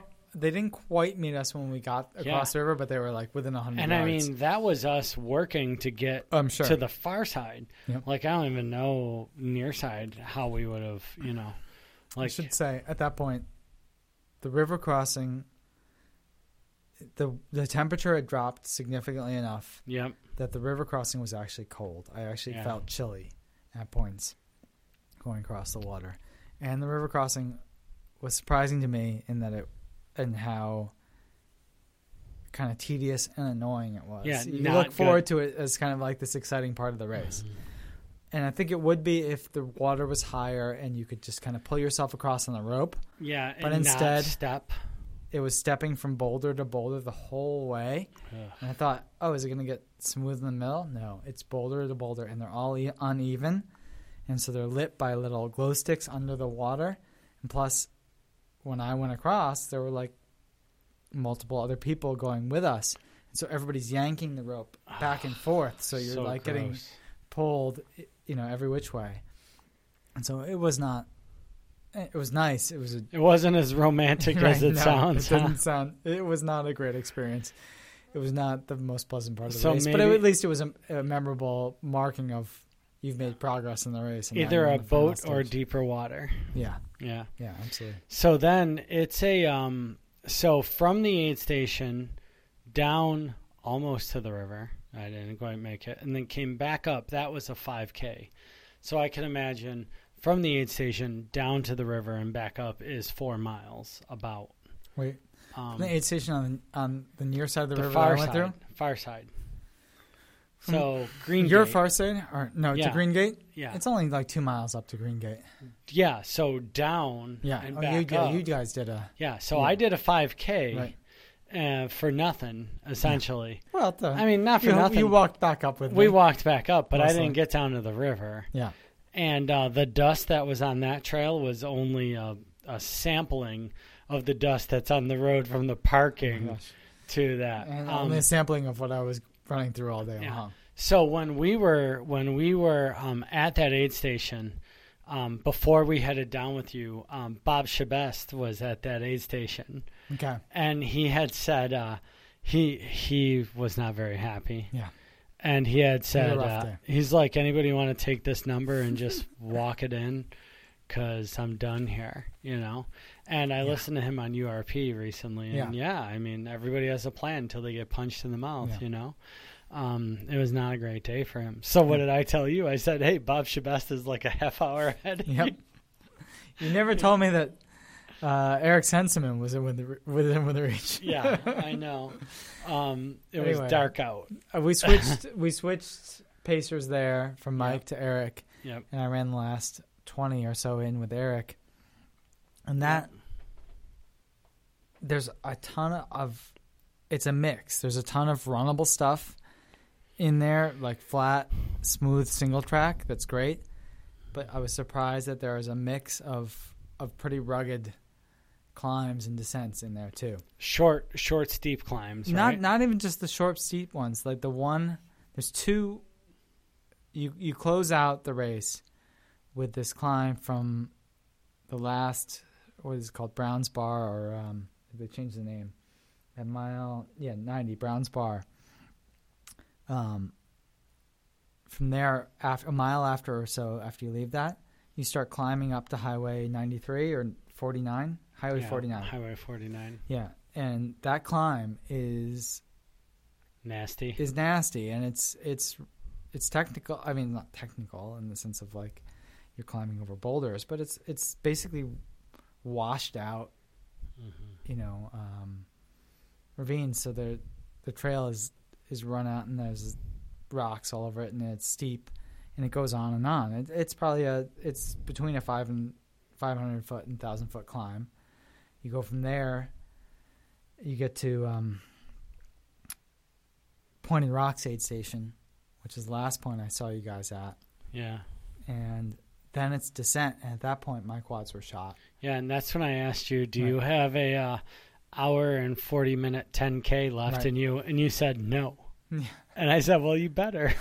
Because you had an hour and 40 minutes to hit 24 hours. I think I wasn't doing the math quite in my head. Yeah, so you said no, and I said, well, you better. And you go, oh, wait, yeah, I do. I think when you said that, I think I was thinking 10 miles or something like that. But that was the middle of the night. I mean, that was the legit, like, we as a crew, and I mean, I don't want to take us into 3-hour territory, but as a crew, that's when our threads were being pulled a little bit. Right after the river crossing, I think everything started to people got tired. Be tough for everybody.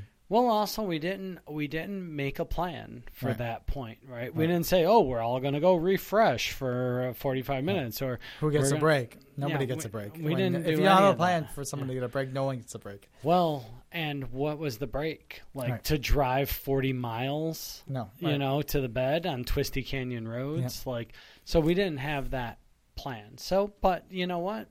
To our crew's credit, I mean, we're all solid individuals that have all run really long races and dealt with. I mean, Mort's done with adventure races. Erica's done with. Everybody's dealt with exhaustion. And so we just did what you do in a race. You do what's good for you. Right. Right? You While still we're all still doing the job of and you helping me out, which is and you're doing what amazing. you need to do at that Right. point. But at that point, after Pointed Rocks, At there- Pointed Rocks, there was a difference in terms of how every aid station went, which was like, at this point, it's 94 miles. I just need to get we it done. just said get going. Yeah, exactly. Are there any You didn't even say emergencies? it. You just said, "Do you want Yeah, something, are or do you there- want to keep moving?" yeah, And are I there- just said, "I wanted yeah. to keep moving." Yeah, Because I knew you, now we were no longer. The whole point from Forest Hill on, I knew that I had plenty of time to play with. Yep. And now it was getting to the point where I had plenty of time to finish, Yeah. but I didn't have time to play with anymore. Yeah. I needed think- to actually run. I think we had said, are there any emergencies? Right. All right, get Yeah. going. You said, "Do you want something from us, or do you just want Yeah. to keep moving?" And I said, And- "I want to keep moving." And So I walked through the aid station, grabbed a couple, maybe, I don't know, you quesadilla were, squares you were or whatever actually they there were. for a little bit, like taking stock a little bit, few minutes. But I knew also that I had 2 or 3 miles of downhill running to get to No Hands Bridge, and I knew that my only strength at that point was flat running. yeah, I could run flat. I could just kind of go a 10-minute mile at Yeah. flat. But running downhill was like, I had hoped my quads wouldn't give out, but I was kind of like, yeah, hey, they giving give out. out mile 90. That's all Right. right, you know. But I Well- managed a decent, not fast pace, but I could kind of salvage some kind of run down to No Hands Bridge. Some kid went past me at a blazing pace. I think they were trying to hit 23 hours, and then Show I'd be off. shocked if Yeah. they made it because we were not that far away. From, there wasn't that much room. But So anyway. at that point, though, we made a choice. There was a lot of desire to go to No Hands Bridge. And I definitely wanted to go, and we all really wanted to go. But getting, parking, hiking to No Hands Bridge, and then getting back to Roby Point, everything I've read and everything I've heard, and even at the pre-race briefing, they were like, pick one or the other. Yeah. Pick No Hands Bridge Right. or Roby. Right. And I gotta was go. kind of like, we're going to Roby, Yep. So Roby Point is the place where all of your crew can join you. Yep. Right? Everybody can come up Yep. and run, and it's perceived as this giant celebration. Everybody reunites, and you run from Roby Point all the way through. Roby But- Point, you should add, it's just from No Hands Bridge, it's basically like a 2-mile climb. But that's what I was going to say. What I understand it to be is a giant climb up to Roby Point, right? Like Right. you're going down Yep. from Pointed Rocks. from Pointed Rocks. You go down through No Hands Bridge, and then you got to climb And you've back basically up. got 2 mile and a half or 2 miles of climbing. Yeah, I mean, it's not the end of the world. It's probably a little less than 1,000 feet of climbing or something like that. But and at at that this point, point you're at 3 a.m. and it's a 98 miles into the race. So and it's 90 degrees. you're done with climbing. Well, it's cool. It was actually probably in the 70s at that point. No, I don't think it was 70s Oh, yeah? at that point. No, I It don't felt think so. fine after. Yeah, after hundreds, We it's should gonna talk a feel little fine. bit about heat briefly, just about heat training and heat management, because I think that is the key to this race, or it can be, and most years. But so going up Roby, I mean, basically, it's funny. I saw the same people pass back and forth from, if not mile 50, mile 70, certainly, over and over again. And I was still passing them back and forth on the way up Roby. And there's a cluster of us that all finish together in 23 hours and 30 minutes, roughly. And it's the same people I'd been seeing all day long. And going up Roby was no different. They had passed me going across No Hands Bridge when I was kind of like walking my way out of the aid station and getting used to the idea of, I got this climb coming up. But once the climb started going, I was like, all right, I'm ready to grind. Let's go. And Eric can tell you we power hiked or jogged. Some of the less steep parts of it actually ran at that point. So I was pretty happy with that. You get to 98.5, 99, and you're at Roby Point, and then it's just a mile or a mile and a half of town running downhill. So there's a so some of the crew went up to meet you, and then me and your dad sort of stayed down at the bottom. Right. I think the first people I saw was Morton, Erica, and then maybe Mike and Natalie. And then I saw my dad and you at the... Yeah.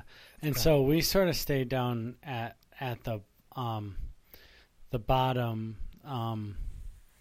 And one of the things that we had heard was, there's all these footsteps running through the town. And, was it a giant celebration? Did you feel like it was a big celebration, or did you feel like this is the longest mile?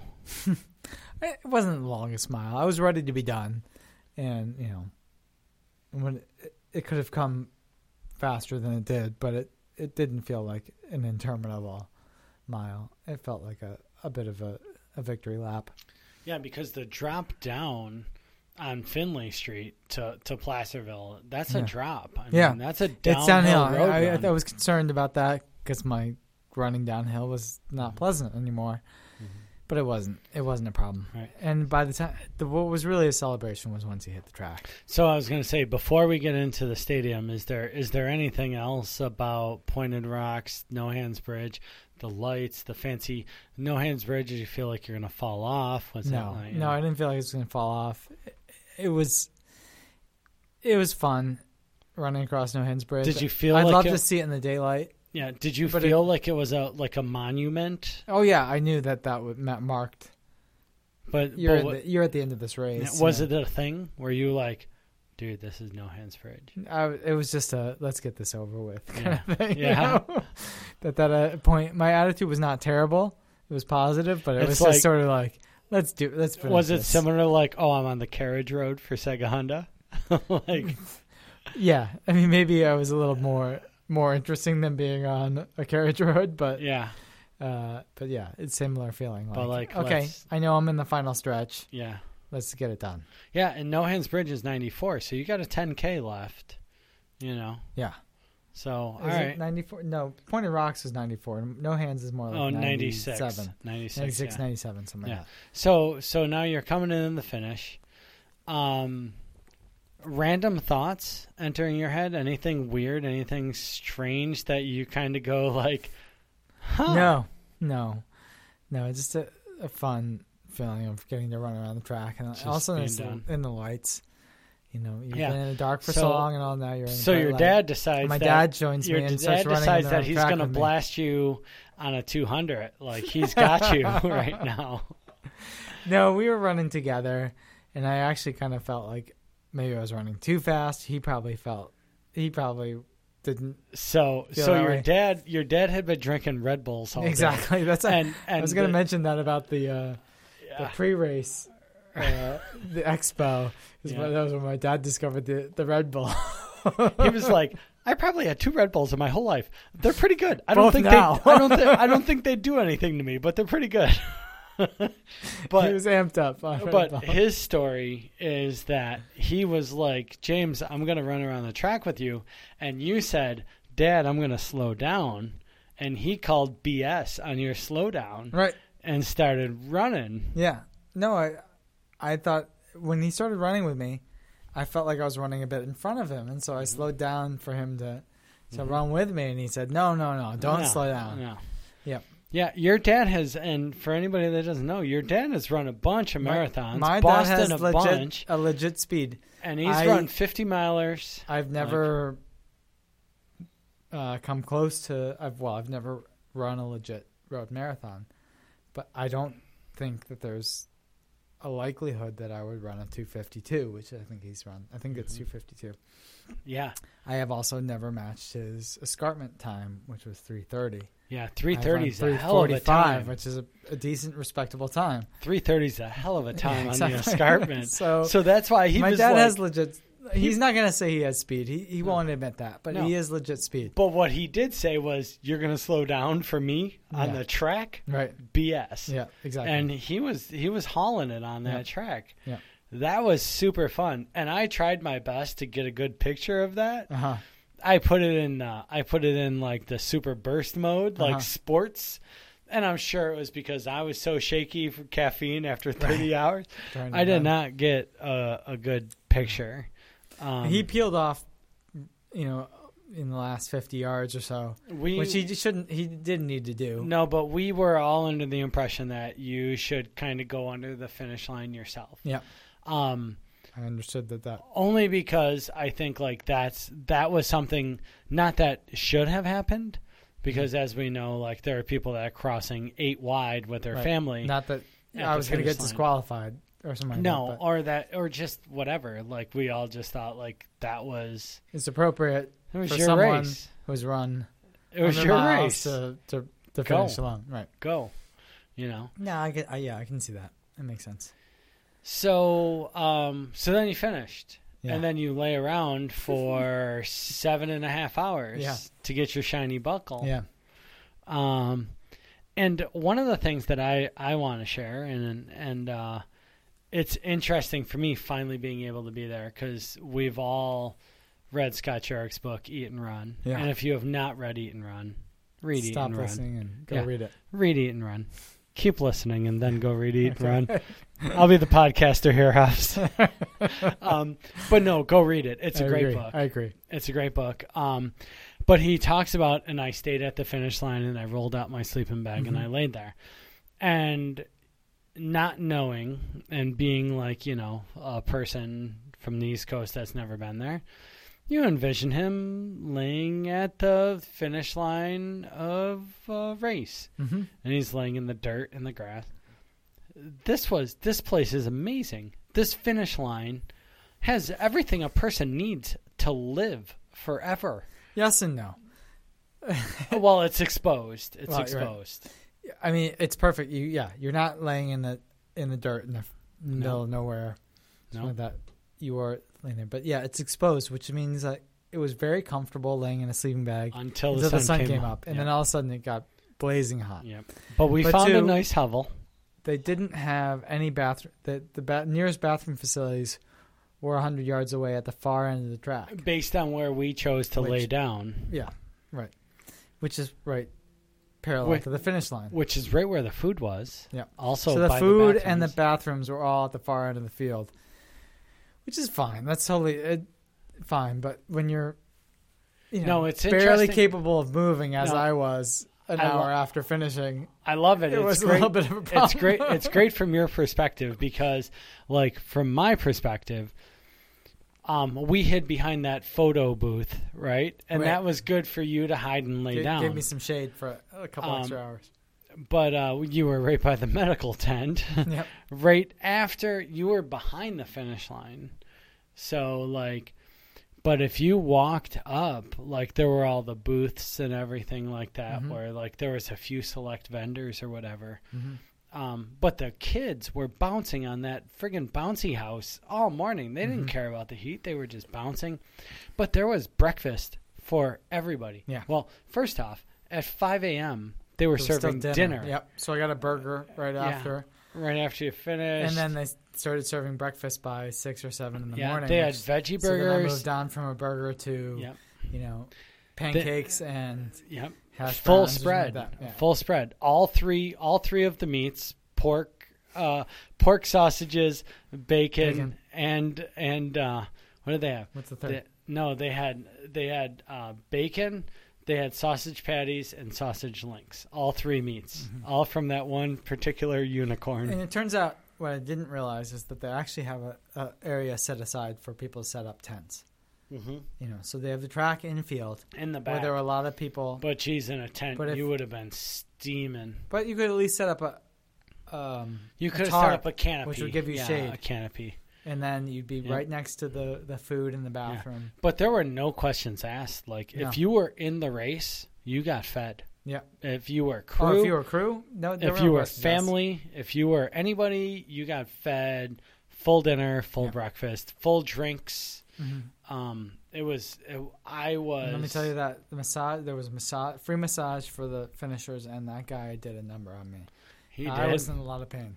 He worked your adductors. But But what did he tell you? He said, come back in a couple hours. Yeah, walk it off and come back. I was like, I walked it off. And I was like, I don't know if I'm ready to get back. But you did heal up really quickly. No, surprisingly quickly. Like for 2 days, I more or less could not lift my left leg and was limping around. And then it came right back. All right. So because we want our people to have this to be a synopsis of your race. Yeah, I gotta wrap things up.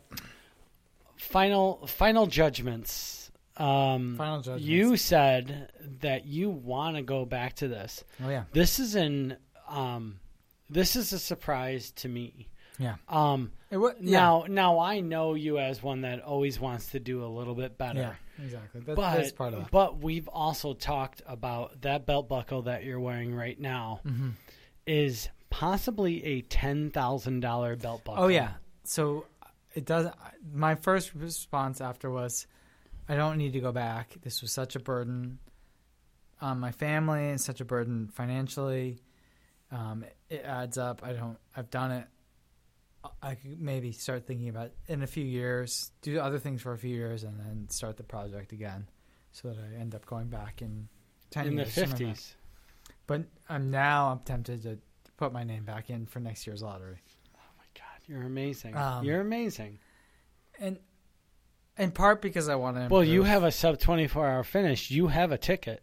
You get into next year's lottery. No, yeah, I can go You're right back in. Western I don't have States to do finisher. another thing. Yeah. All year long. You could run Hellgate and have next year taken care of. Right.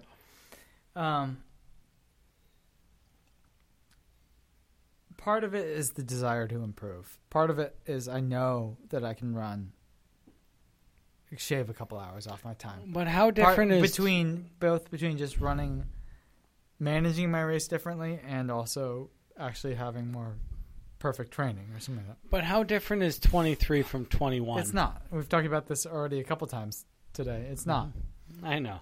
I'm asking now when you're wrapping up. Like yeah. It is and it isn't. I mean, like, it isn't in the grand scheme of things. It's not different at all. At the same time, I did read a race report recently of some guy who barely trained and had everything got in the way.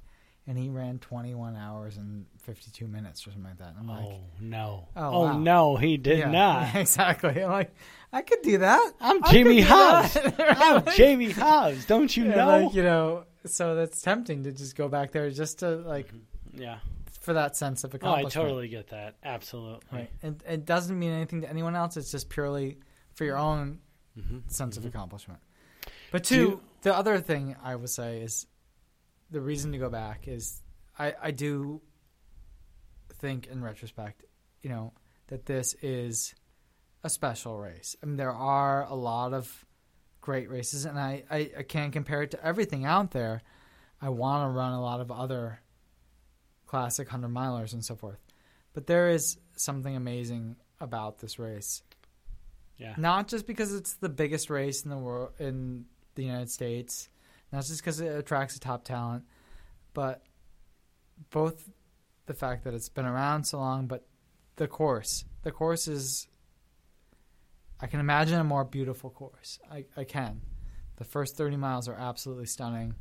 The rest is great. But the fact that it's like as varied as it is, the first 30 miles are absolutely beautiful mountain running.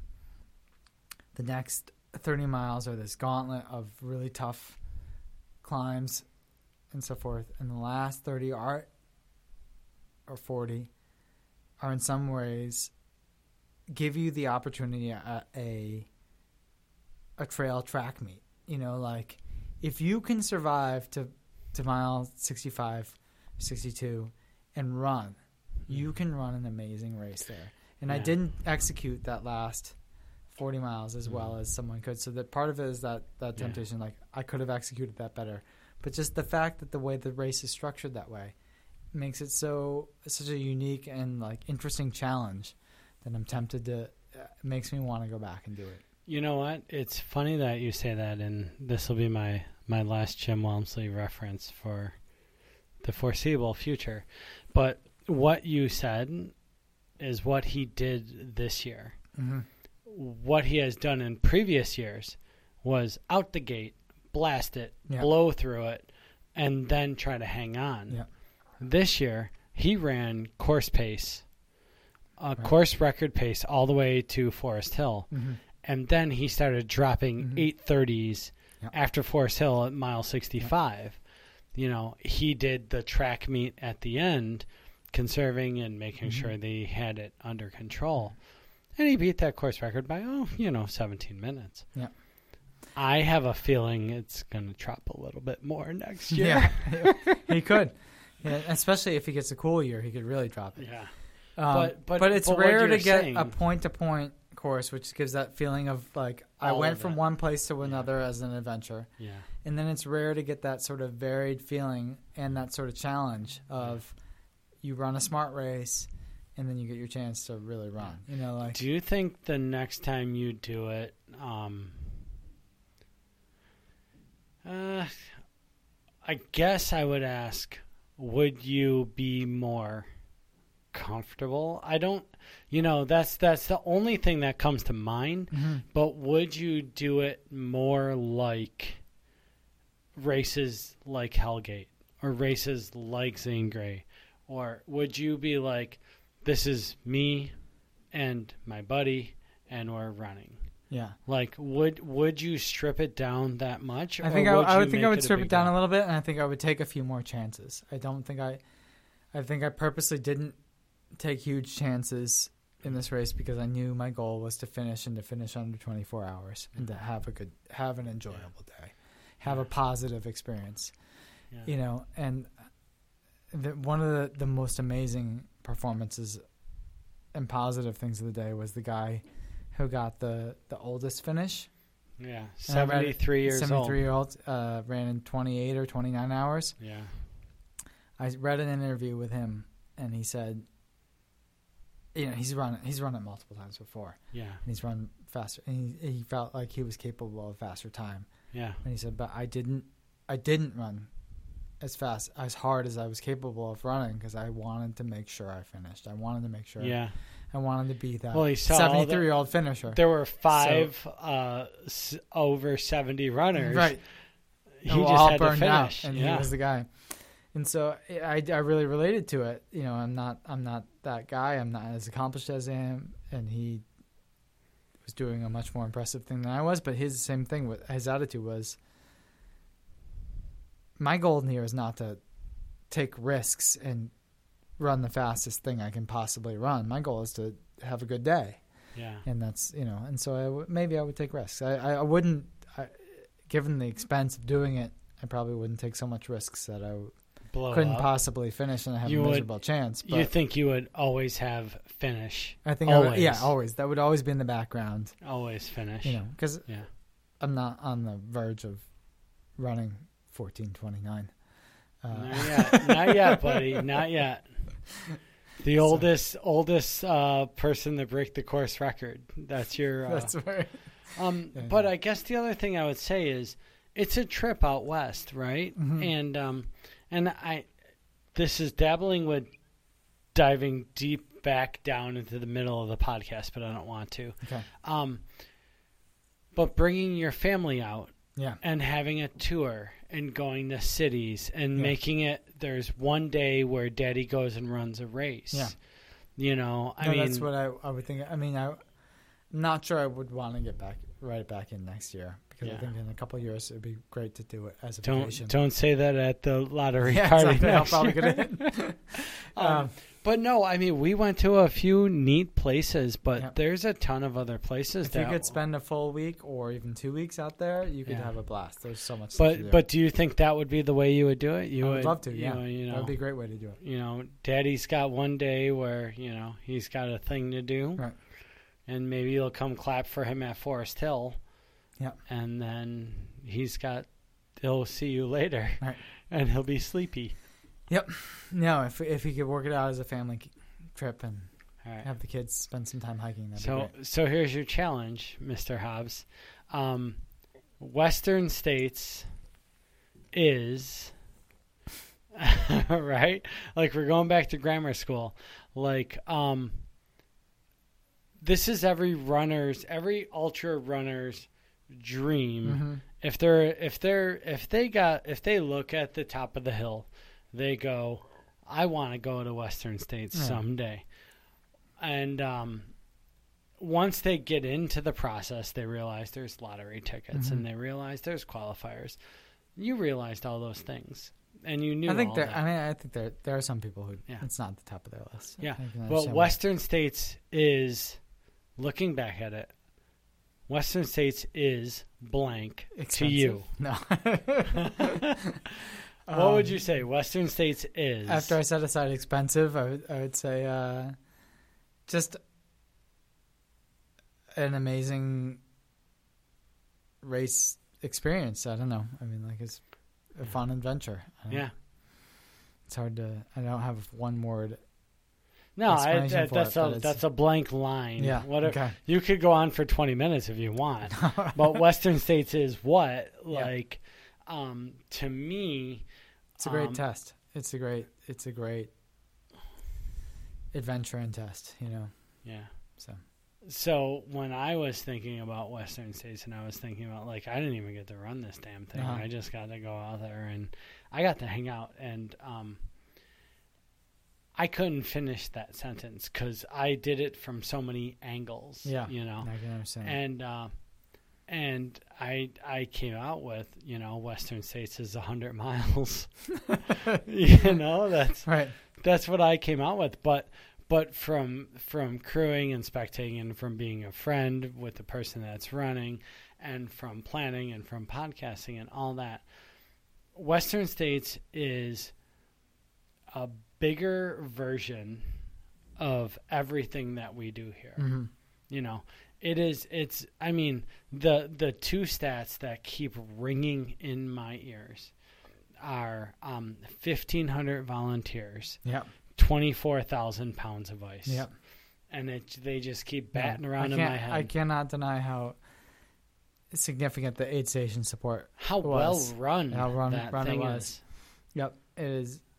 That is amazing. And, you know, that's not to take anything away from any other race. Every race I've run, I felt like the support is amazing. It's just bigger. It's just like... It's bigger. It takes it up a notch. Yeah, economies of scale in a way. When you come right down to it, and I thought this going into it, and I think it was the right attitude going into it, no matter how much of a big deal this race is, the actual running of the race is no different than... is just you got to go run 100 miles. Like, it doesn't matter what's going on around you. Yep. You know, you could be running 100 miles at the Western States race, or you could be running 100 miles at some race that maybe gets 30 people to sign up. One foot in front of the other. You still right? just got to be smart. You got to run hard. You got to be tough. You know, like, all the rest fades away.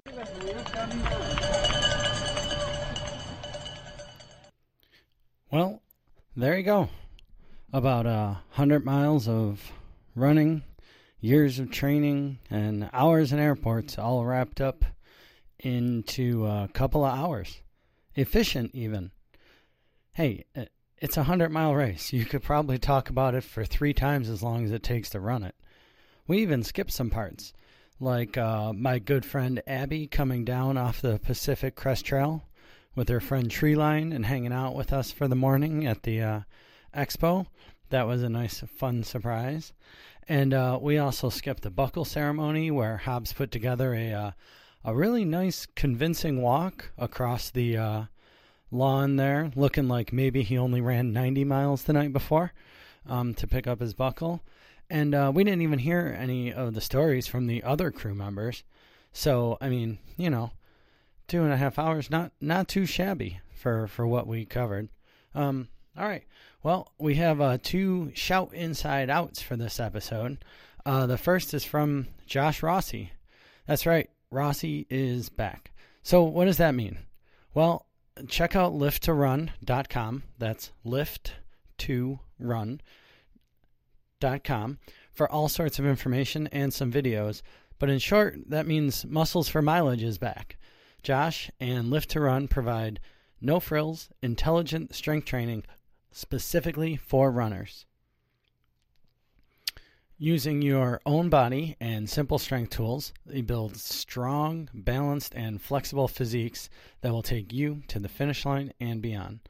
The classes waste no time, use only the most efficient movements with a specific focus on proper alignment and mechanics that provide the most bang for your buck. Now, Josh is an excellent and possibly even funny, maybe, I don't know, teacher who focuses on teaching the why behind each movement. He explains things in practical ways that allow you to easily remember the movements when you're in the middle of your running, so you can apply those principles after the class as well. Josh also does customized training plans and individual one-on-one coaching. Personally, I like the classes because there's just something about that shared suffering or shared experiences that really just cements the lesson and the workout and helps me push a little bit harder. But some people just want all the attention to themselves, and Josh certainly can deliver that with plans to help you reach your specific goals. So check out lift2run.com and learn more. Then sign up and get ready to work for real. Well, to you. The Macbeths would like to thank the Rochester Trail Running community for their embrace and care of our whole family. Your love and support allows us to never have to make the decision between hanging out with all of you or being together as a family. There are few better blessings than sharing a love with those you love, and you all make it possible. Is it just me, or does every event feel a little bit more special when a Macbeth shows up? I'm guessing it's probably not just me.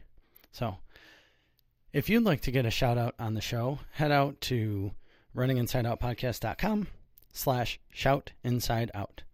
Be sure to check out the episode show notes at runninginsideoutpodcast.com/066 for links to some of the topics in the episode, like Lift to Run and Macbeth's blog. Say that twice.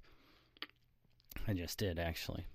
And also you can see information on our sponsor, MedVed Running and Walking Outfitters. You can also find links to the Strava Run group and the Patreon page. Thank you to all of this month's Patreon supporters.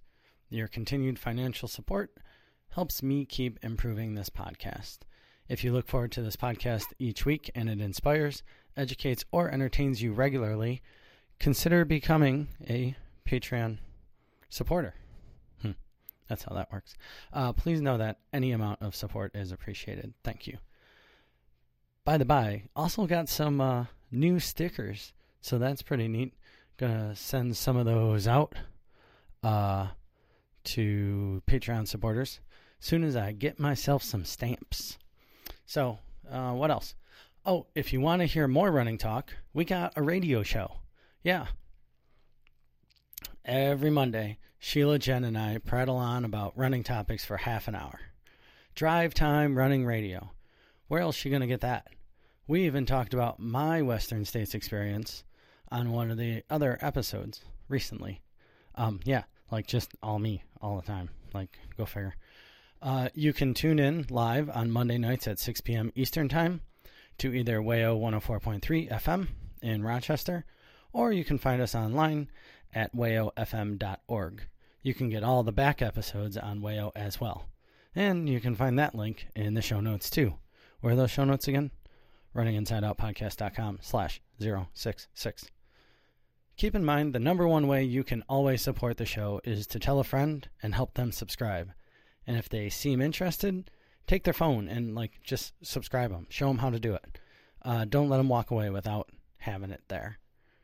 One last thing. I'm always interested in your comments and feedback on the show, even if I don't say it every episode. So please drop me a line at chris@runninginsideoutpodcast.com and let me know your thoughts. Thank you all for listening, subscribing, and telling your friends. Thanks for sharing your stories and getting out there to create more stories. Until next episode, be thankful for what you've been given, be proud of what you've achieved, and let go of what you've lost. See you out there.